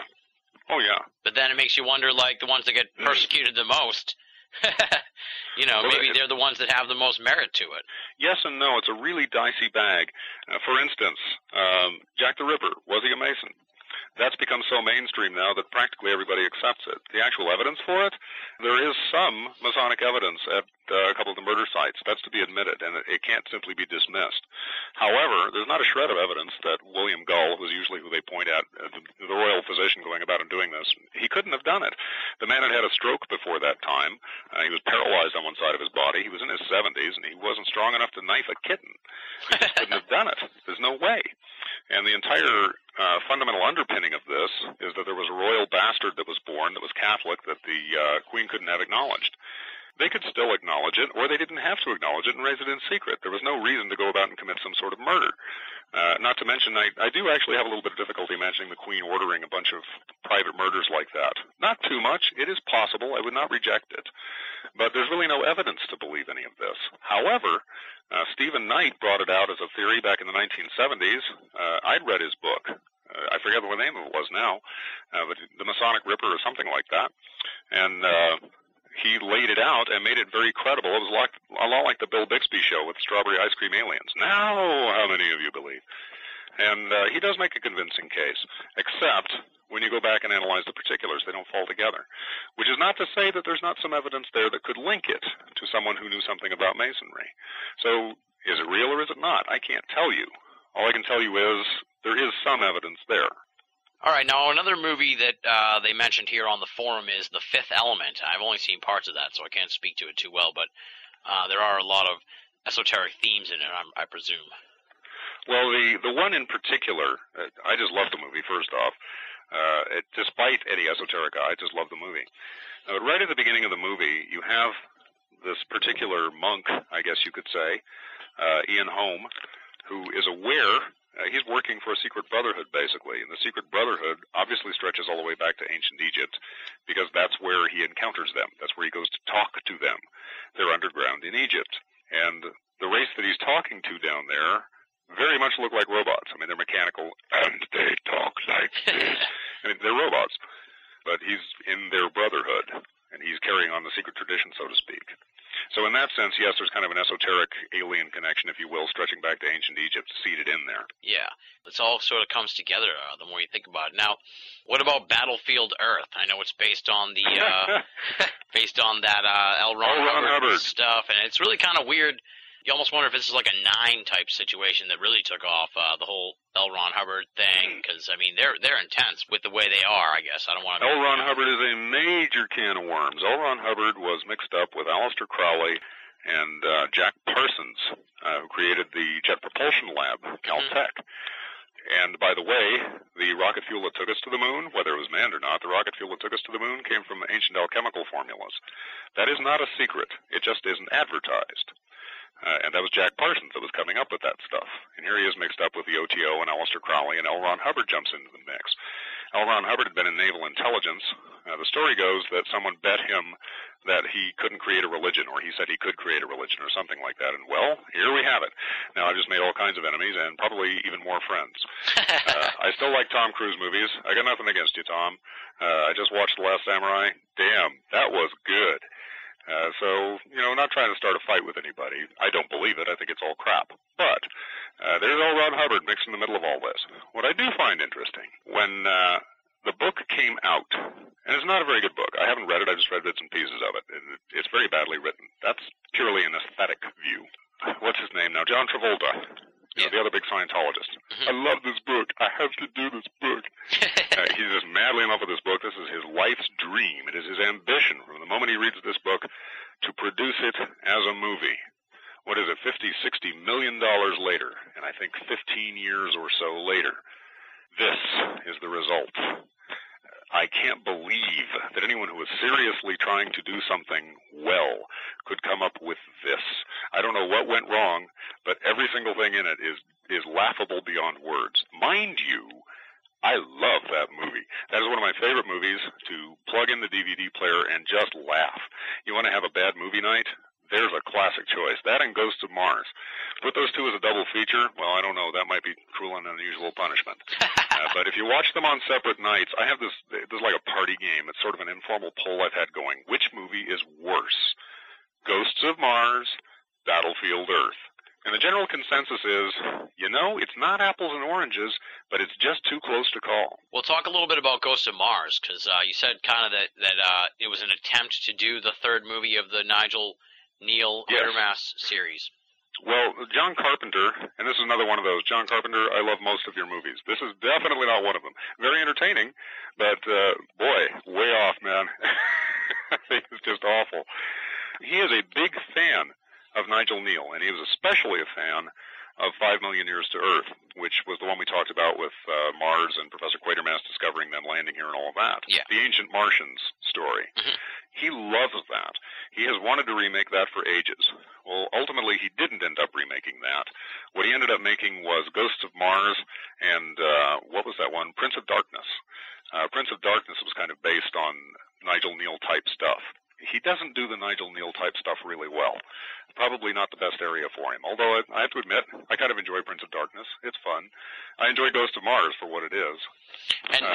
And what is Ghost of Mars? Because I don't even think I've seen it. So I guess talk a little bit about it and what the esoteric messages that might be in there, or at least attempts at that kind of thing. Well, first off, it is entertaining. And it is worth watching so long as, well, you're not going to have to be told it's a bad movie. You'll figure that out on your own. But extremely handsomely produced bad movie. It's got a nice budget to it. It's got a gorgeous look. You could take any still from that movie and hang it on your wall and be proud, just like The Shining. But just like The Shining, it's a piece of crap if you put it all together and watch it. The story behind this, removing multiple idiocies that have no reason to be there, but the basic story is that we're on Mars. Someone opened up a mine on Mars. There was a civilization there. The evil green gas comes up from Mars. People breathe it. Now they are Martians. They have become infected by Martians, and they are now basically Martians themselves. They then become Ooga Chaka zombies. That's one of my favorite things, because literally they're standing there with these spears. They start painting themselves up like Aborigines. Don't ask me why. Do not ask logic in this movie anywhere. It does not exist. There's a hot air balloon on Mars. Why? There's a matriarchy on Mars. Why? None of this stuff makes sense. Anyway, they become Ooga Chaka zombies. They paint themselves up in this aboriginal stuff, and they've got spears. They went, Ooga Chaka, Ooga, Ooga, Ooga Chaka. I'm serious. They're actually doing this. Now, I think Carpenter probably did that on purpose, just as a sort of a homage to see who was actually paying attention. So I'm not going to knock that one too much, but it was fun. And they attack everyone who isn't like them, just like in 5 million Years to Earth. You got half of the people who become infected by Martians and become Martians, and the other half who are now their enemies and must be killed. Well, the explanation for this in the movie, this would not have been a bad movie if it had just been done right. The explanation for this is that as a planetary defense system, the Martians left this stuff behind. So if there were ever any invaders, the Martians could repel them in exactly this fashion. You are strangers on our planet. You are not supposed to be here. Die, motherfuckers. Not a bad plot, really. Could work pretty well.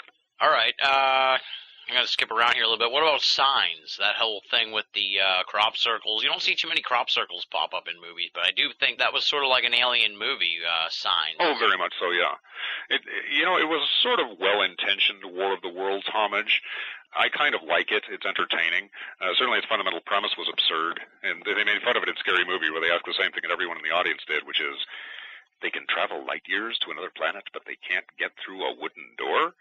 Yeah. There's something wrong with this. Plus, they've probably all seen it by now anyway. For those of you who don't want to know how the movie ends, tune out for a few seconds. Obviously, you got a bunch of aliens who come to Earth, and what's their mortal weakness? Water! So the first place I would go is a planet made of it. Exactly, yeah. I'm going to jump around a little bit chronologically, but what about War of the Worlds, the remake? I mean, we talked about the original War of the Worlds, and it's like... Well, I just praised Tom Cruise, whose religion I do not believe in. I just praised Tom Cruise in The Last Samurai. I gotta say, War of the Worlds, not so good. I understand what they were trying to do. The tripods? Wow! Those were cool. Worth the price of admission just to see the Martian tripods. And it's not exactly unfaithful to the book. Just different aspects of the book than usually come out in that story. It's okay. I wasn't that crazy about it. I think you'll notice they didn't call the Martians in that. They're just aliens. Oh, okay, yeah. They actually removed the whole Mars thing from it, which I thought was odd. Yeah, that is interesting. Well, maybe they're trying to condition people to be more Mars-friendly. I'm sort of curious about that myself. And the funny thing is, if you want to pick classic classic bad guys, you can always go to Nazis. Nazis never fall out of favor for bad guys. We need bad guys. What are we going to do? Nazis! Okay, drag them out. They're perennial. You can never lose with the Nazis. You want they dress well. They got the sharp outfits. They're horrible. They got the best-looking weapons. They're clean and precise and evil. Everyone hates them. So you can always trot the Nazis out, although they're starting to get a little tread-worn, I have to say. And like Spielberg, who never tires of Nazis, I wonder why. He keeps dragging them out, and then we drag out the next big threat with the new Indiana Jones thing, speaking of aliens. And now it's the Russians, of course. Yeah. And Martians fit right in there. The funny thing in the Indiana Jones thing, they set it all up, and they were plainly going for the ancient astronauts and aliens and all that, and they set up Mars completely, and then just punted it straight out of the field. Said, nope, plainly another dimension. No planets involved at all. They just came from the space between spaces. What are you, nuts? This movie would have been good if you'd gone ahead and played it out full. There's a lot here, other movies that are sort of esoteric, but we're going to try and stay in the UFO realm. So I guess I'll just ask you, of the, post-97, after the book came out, up until today, other than the movies we've talked about, have there been movies, that you've seen where this light bulb goes off in your head where you're like, that's Hollywood versus the aliens. There's something going on here with this flick. Oh, absolutely. Well, there's one in particular, actually. It's Hellboy, because there's a line in there that practically came from the very end of the first section of my first book, and I was quite pleased, I have to admit.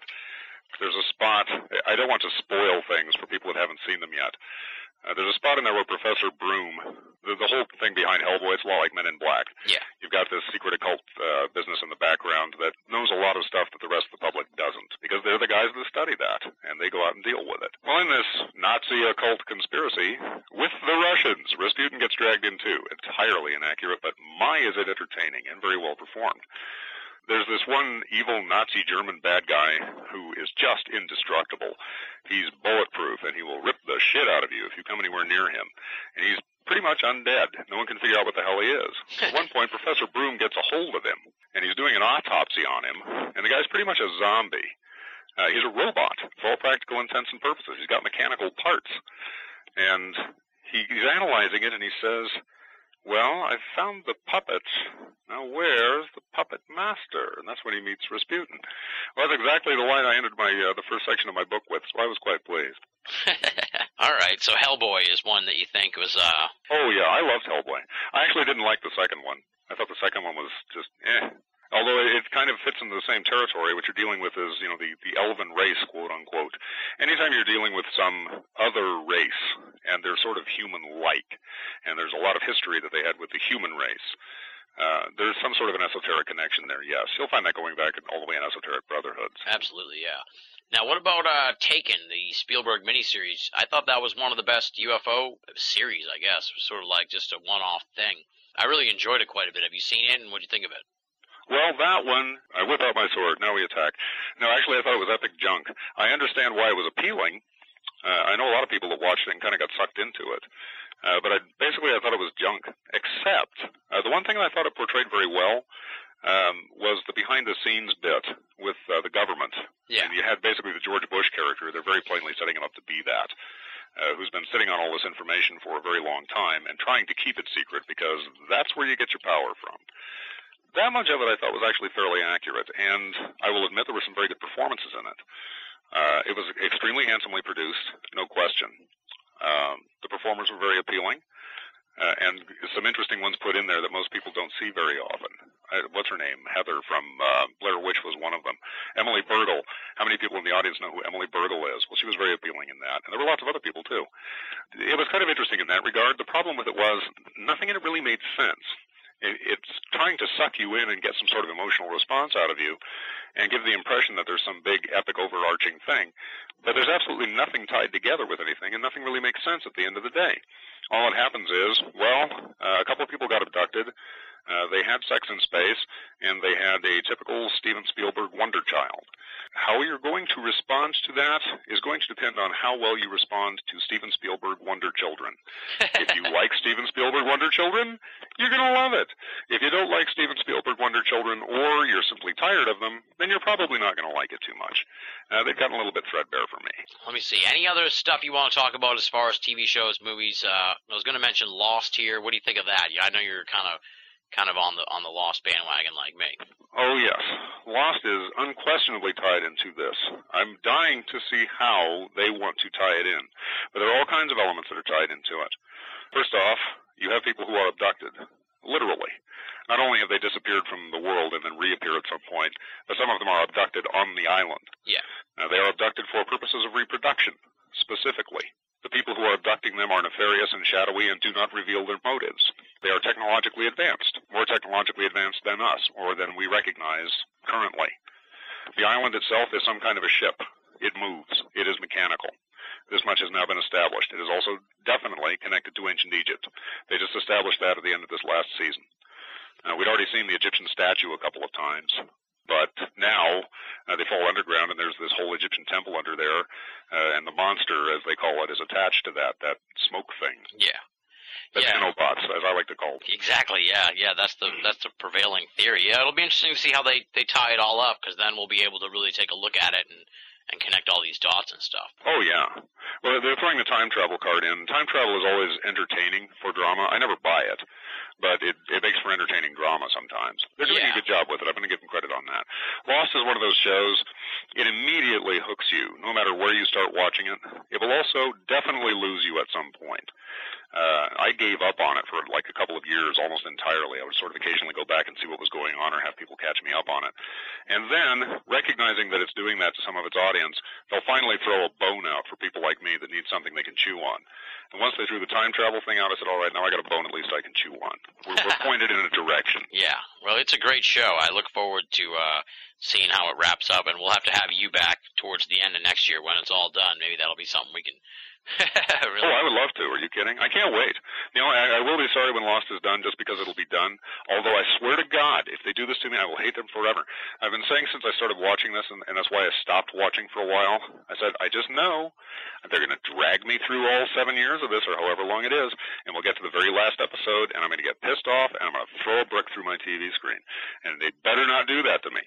If they've tossed some really stupid-ass thing on the end there, I will never forgive them. Yeah, that's the big fear from a lot of people about that show. You know that. Well, I think they're almost kind of trying to like diffuse that at the end of this season because everyone's kind of like worried that they're going to start the next season with them landing in L.A. and somehow the bomb going off changed the timeline and everything else. So we'll see maybe if they like sort of find a way to maneuver around that. But they do fall into epic cheat category. The epic cheat is you cannot trust anything you see here. Oh, yeah. This week, this person died. Oh, no, wait, they're still alive because the special magic of the Vip-de-Vam, de Viddly-Vow science fiction. Boom! Spock is really not dead. He has been reanimated. So you can always do the epic cheat. And absolutely. They way overplayed the epic cheat card. However, they are still a very good show. Exactly, yeah. Well, the embodiment of that is Benjamin Linus, because he'll say something, and you know you'll base your knowledge on that for like 5 episodes. Then he'll just be like all deadpan, you know, I was lying, and it's like what? Well, I don't care how well they think they've thought this out. I'm willing to bet that if you take current episodes and then go back and watch some like first and second season episodes, you're going to come up with all kinds of questions saying, hey, wait a minute. Oh, yeah. And that it's not going to jive. Yeah. I also think, I don't care how well they've planned this out, I think they're making a lot of this up as they go along. Yeah, I like to think that they kind of have an idea how it was going to end and then sort of work their way around to that. But I agree with you saying that there are some things that, like, the whole thing with Saeed and shooting Ben, and there was never sort of any indication that had happened when they originally met in the first place. Well, and none of these people communicate with each other. Oh, I know. That's my pet peeve about the show. It just makes no sense. If you were actually in a circumstance like this, you always come up with one of the things, you can't do that. Why not? You just can't. Tell me why. I can't. Yes, you can. So, of course, I'm going to shoot the guy. Now you've done it. And then you find out, so, well, why didn't you just tell the guy, asshole? This is ridiculous. Yeah, it is a great show. I do love it. Any other movies or TV shows that are really, getting you going right now as far as, the whole Hollywood versus the Aliens thesis? Are you kidding? The second we're done, 50 of them will pop into my head. The second we're done. I know. Off the top of my head right now, no, because we're just, shooting the shit. Exactly, yeah. Well, we've covered so much stuff. It's amazing. I think I'll wrap it up here. What do you think? Sure, that's fine. Okay. Yeah, we got 2 hours. Yeah, exactly. Look at that. Damn, time flies. Now, we kind of talked a little bit about how, you sort of have this idea about the pirates and the Masons and everything, and pirates in general sort of ruminating. I have a very good view of pirates, just by the way. That's that's good to know, I guess. I look at them as Robin Hoods of the sea, not as a naval biker gang. Well, what about contemporary pirates, though? Well, contemporary pirates are not the Brethren of the Coast, no. Yeah. The Brethren of the Coast were a particular era in history, and they were a particular bunch of people with a particular agenda and politics. And I like them a lot. Is there anything like that you're working on that you might want people to know about, or should we just kind of wait to see what's going to come up next from Bruce Rux? I wish I could say yes. People have asked me before, they say, well, why don't you write more books on this subject? Because I covered it. And I think I pretty well answered everything in the 2 books that I did write. I could do what Zecharia Sitchin does and just keep rewriting the same thing over and over again, changing a little bit here and there. But it's pretty well covered. Sounds good, yeah. Well, I mean, like I said, unless you did like an extra chapter here on the end of Hollywood versus the Aliens, I mean, it would be tough to revisit that whole territory anyway, so. And I wouldn't mind doing that, which it just won't happen because my publisher would consider it a waste of time because it doesn't sell. It's unfortunate. All right, Bruce, we've reached the end of our journey here, and I just can't thank you enough. And just to sort of pull the curtain back a little bit for the folks who are listening at home, Bruce has just been an amazingly generous guy here with his time for us. Literally, we started this interview 4 weeks ago and have been taping 2-hour installments over the last 3 weeks. And, you know, every time we'd come to the end of the 2-hour installment, we'd still have pages of notes to go over. And Bruce would say, all right, how about next week, same time? And we did it. And it's almost, you almost turn into like my weekly sessions here. It's a coffee clutch. By the way, my friends and I, we do this all the time. I mean, you know, we go out for coffee, we're just hanging out. It's exactly like what we're doing here. We're just sitting and chatting and, you know, about whatever. Exactly, yeah. Well, that's kind of the whole style of the show, you know. It's supposed to be just a conversation amongst friends over the phone, and, you know, there's just thousands of people that turn out to end up listening. That's right. I mean, I'm glad they're interested in listening to my ramblings. They're gonna be blown away. But, you know, folks, there's so many people out there in the esoteric world that are writing great books and stuff, and you know, it's unfortunate in a way that we only have the 2 awesome books from Bruce. I wish we had more from you, because the Hollywood vs. the Aliens is amazing, and I'm really looking forward to reading Architects. And I'm obviously going to be talking to you again, I'm sure, because... Well, I hope so. I had too much fun. Yeah, we just had so much fun. And like I said, folks, you know, just amazingly generous with his time. A lot of folks out there, you know, they're busy. Obviously, Bruce is fucking busy, too. And they don't want to give you as much time as you get sometimes. But Bruce has just been just over-the-top generous with his time, and I immensely appreciate it. And I hope the listeners do, too, because...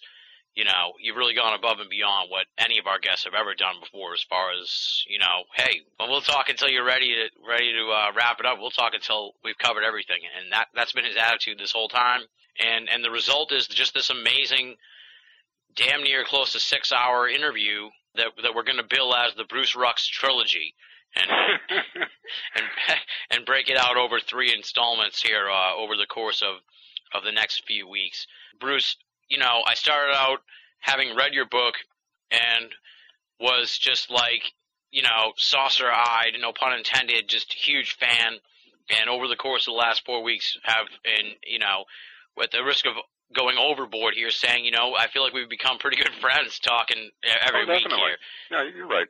And, you know, and so I'm really happy to have connected with you in this way. And I hope this is just the beginning of a long line of, you know, working together and being friends here well into the future, because I've really enjoyed meeting you virtually, I guess you could say, and befriending you. we have virtually met now.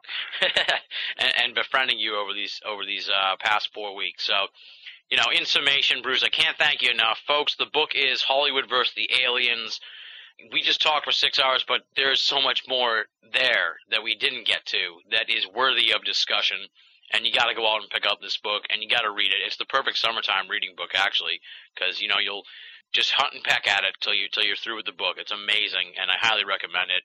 And again, Bruce, I can't thank you enough for coming on the show. Decidedly my pleasure.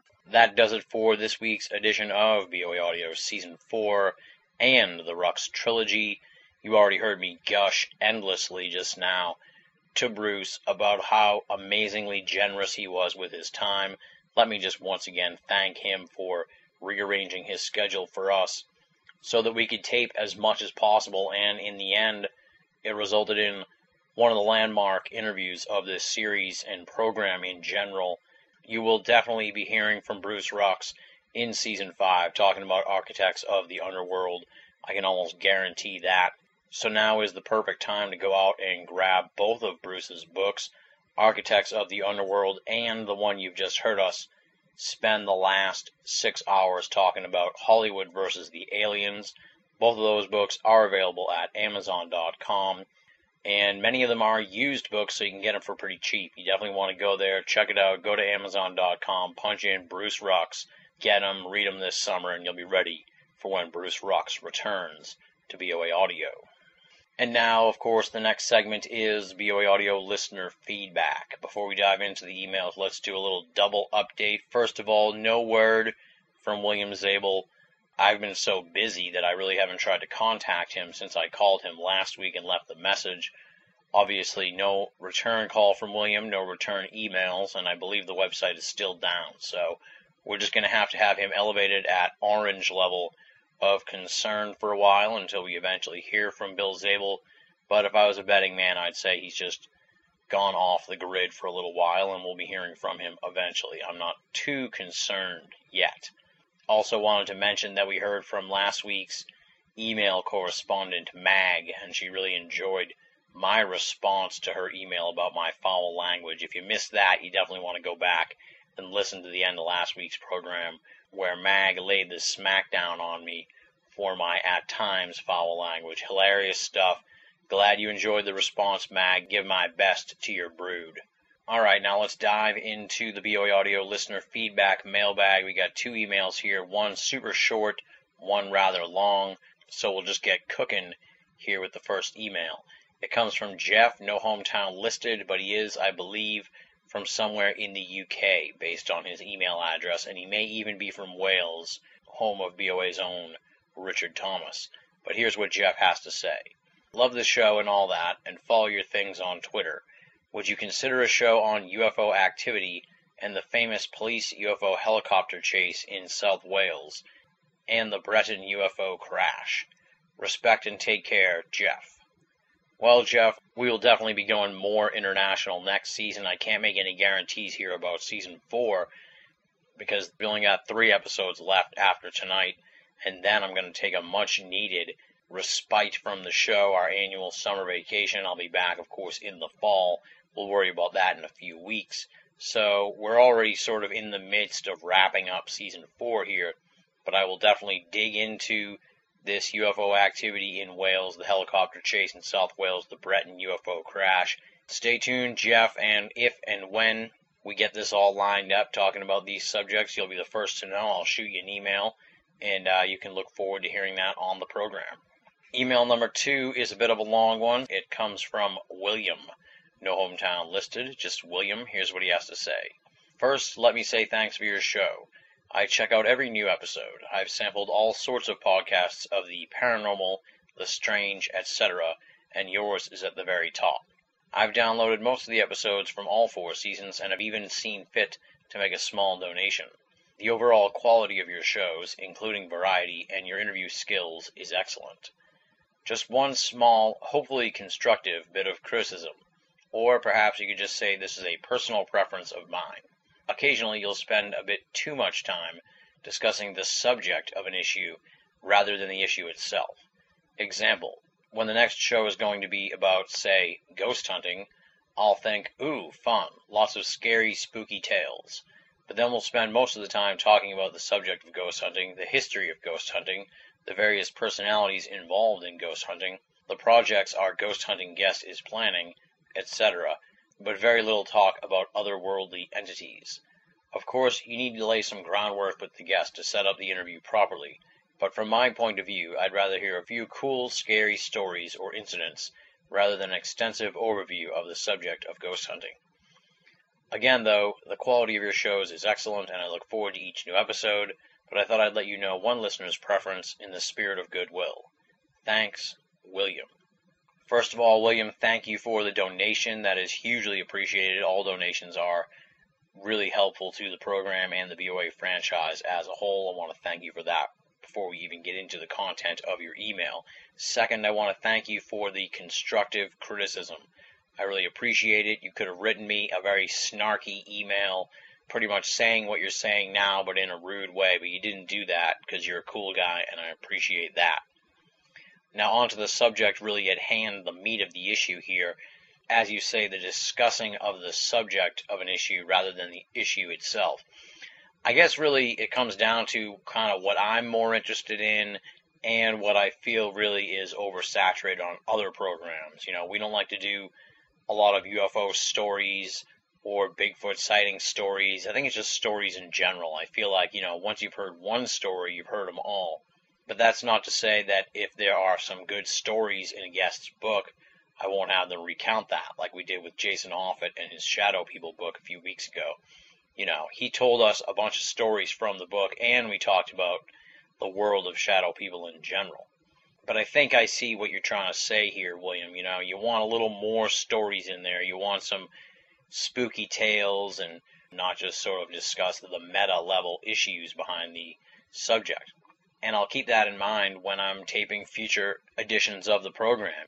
this is the kind of thing that I want to hear from the listeners about. If they want to hear more of one thing and less of something else, or if they want us to do a different style of question or something like that, just let me know. That's why I'd rather know that than have someone say, Binal sucks, his show stinks, because he doesn't do the show the way I want him to. You know, when you can just as easily write to me, and I'll take your constructive criticism into mind when I proceed forward with future interviews on the program. That's kind of how the whole operation works. I can't read the minds of my listeners, so I rely on you to tell me, you know, maybe where we might have gone off track or what you'd like to see us dig into in the future. So, William, you're actually doing the show and the other listeners a huge service here by sharing your take on how you'd like to see us navigate some of these interviews. Of course, if other listeners are hearing this and they disagree and they kind of like different aspects of the way we do things, let me know, write to me, and, you know, we'll take that into account as well. I want to satisfy all the great BOA Audio listeners. You guys are the best. You are what makes the whole show run. So when I hear criticism like last week, Mag saying I swore too much, Mag's going to flip her lid when she hears this week's edition of the show, because I was listening to it earlier, and we both swear quite a bit, Bruce and I, here in Volume 3, but that's beside the point. I want to hear from the listeners no matter what you have to say, because you shape the program and you help us evolve. So thank you for writing in, William. Thanks for writing in, Jeff, as well. You guys are awesome. I appreciate the feedback, positive, negative, suggestions. I want to hear from the BOA Audio listeners. Jeff and William stepped up to the plate. Are you going to step up too? There's 3 methods mainly to get a hold of me. There's other methods too, of course, but these are the 3 main ones. You can write to boaaudio@hotmail.com. Second, you go to Binal of America and you click the contact button. It's all over the place on the website. And the third method is to join up at the official BOA forum, theusofe.com, theusofe.com. Those are the 3 methods: email, contact button, forum. Any of those puts your correspondence into my hands for a future edition of BOA Audio listener feedback.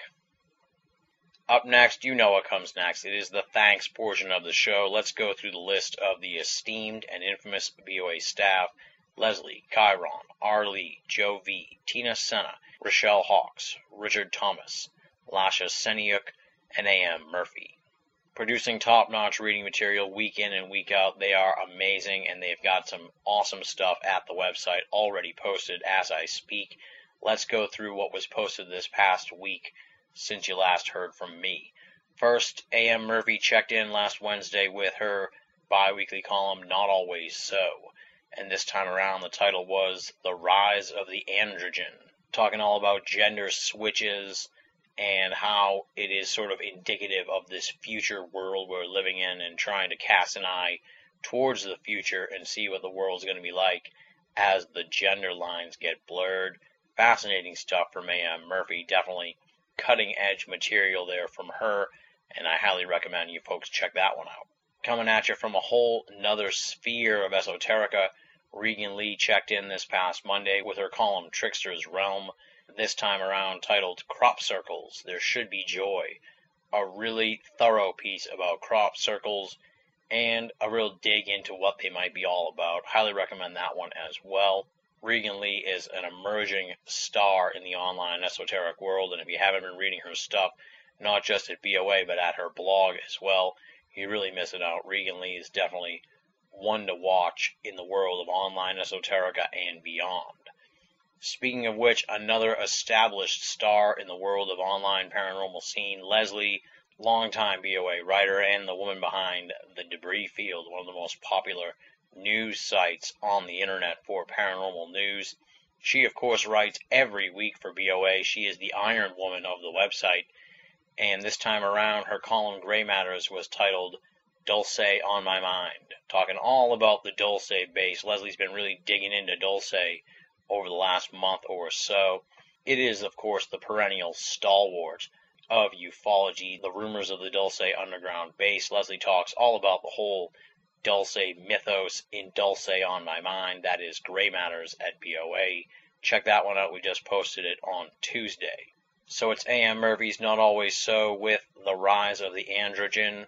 Regan Lee's Trickster's Realm with Crop Circles, There Should Be Joy, and Leslie's Gray Matters with Dulce on My Mind. Those three are at BOA. They're fresh since the last time you heard from me. Go on over there and check it out. We say it every week, but it is the truth, my friends. If you're only listening to Binnall of America Audio and you're not reading the columns at BOA, you're only getting half the story. As we just noted, androgens, crop circles, Dulce bass, 3 different subjects we have not yet discussed on BOA Audio to the best of my knowledge, but they're being investigated and examined at Binnall of America. So get on over to the website and check those out, binnallofamerica.com. Make it a part of your everyday search for esoteric news and opinion. And if this is the first time you're hearing the show, the URL for the website, of course, is www.binnallofamerica.com. All one word, Binnall of America. It's donation time, my friends. I've literally got my hand out here in the air. Could you make a donation? Would you make a donation? I would hugely appreciate it if you could and if you would. I know some folks simply can't, and that's cool. Times are tough right now. The financial crisis is ongoing and repulsive, to be quite honest, and I'm hoping that it'll turn around quite soon. And I know that a lot of folks just can't dig deep right now and make a donation. But there are certainly some folks who are doing okay. They're hunkered down. They're going to make it through the new depression, and they're hanging in there. So to those folks, we turn and ask them to make donations. How do you do that? Go to Binnall of America, click the PayPal button. That'll go to PayPal. They have all this different stuff. They'll help you through how to do it. It's quite simple, and that's the end of the story. You make a donation. No donation is too small, and all donations go towards Binnall of America and BOA Audio, keeping us up and running, commercial-free, and freely available to all of our great listeners and readers the world over. Next week on the program, we have a really cool episode for you, going almost in a completely different direction from what we've been talking about the last 3 weeks. Our guest is one of the breakout stars in esoterica over the last year, Pastor Robin Swope, better known to the esoteric world as the Paranormal Pastor, an amazing writer and tremendous researcher, putting out some awesome material at his blog, The Paranormal Pastor. He's coming to BOA next week to discuss his research and his writings at the Paranormal Pastor blog. We're going to cover a myriad of esoteric topics, including strange paranormal stories shared by missionaries who worked in Africa, the potential dangers of weekend warrior ghost hunters and their flirtation with evil forces, what the Bible really says about ghosts, UFOs, and crypto beasts, phone calls from the dead and soul pillars, the esoteric powers once associated with birthmarks, ghost stories from his days working at a haunted ambulance bay, plus, of course, tons and tons more. As you just heard, a whole gamut of different esoteric genres there in next week's conversation with Pastor Robin Swope, the Paranormal Pastor. That's next week on BOA Audio. Hope you all come on back and check that one out. And on that note, we close the book here on another edition of BOA Audio. Once again, enormous thanks to Bruce Rocks. He is the man. Looking forward to talking to him again numerous times this summer and eventually on BOA Audio Season 5. And, of course, the enduring thanks, as always, to the tremendous BOA Audio listeners. You folks are the best. You are the fuel that makes the machine run. Without the listeners, this show would be nothing. I know that better than anybody, and I thank you for your continued support of the program and for making BOA Audio a part of your esoteric audio playlist.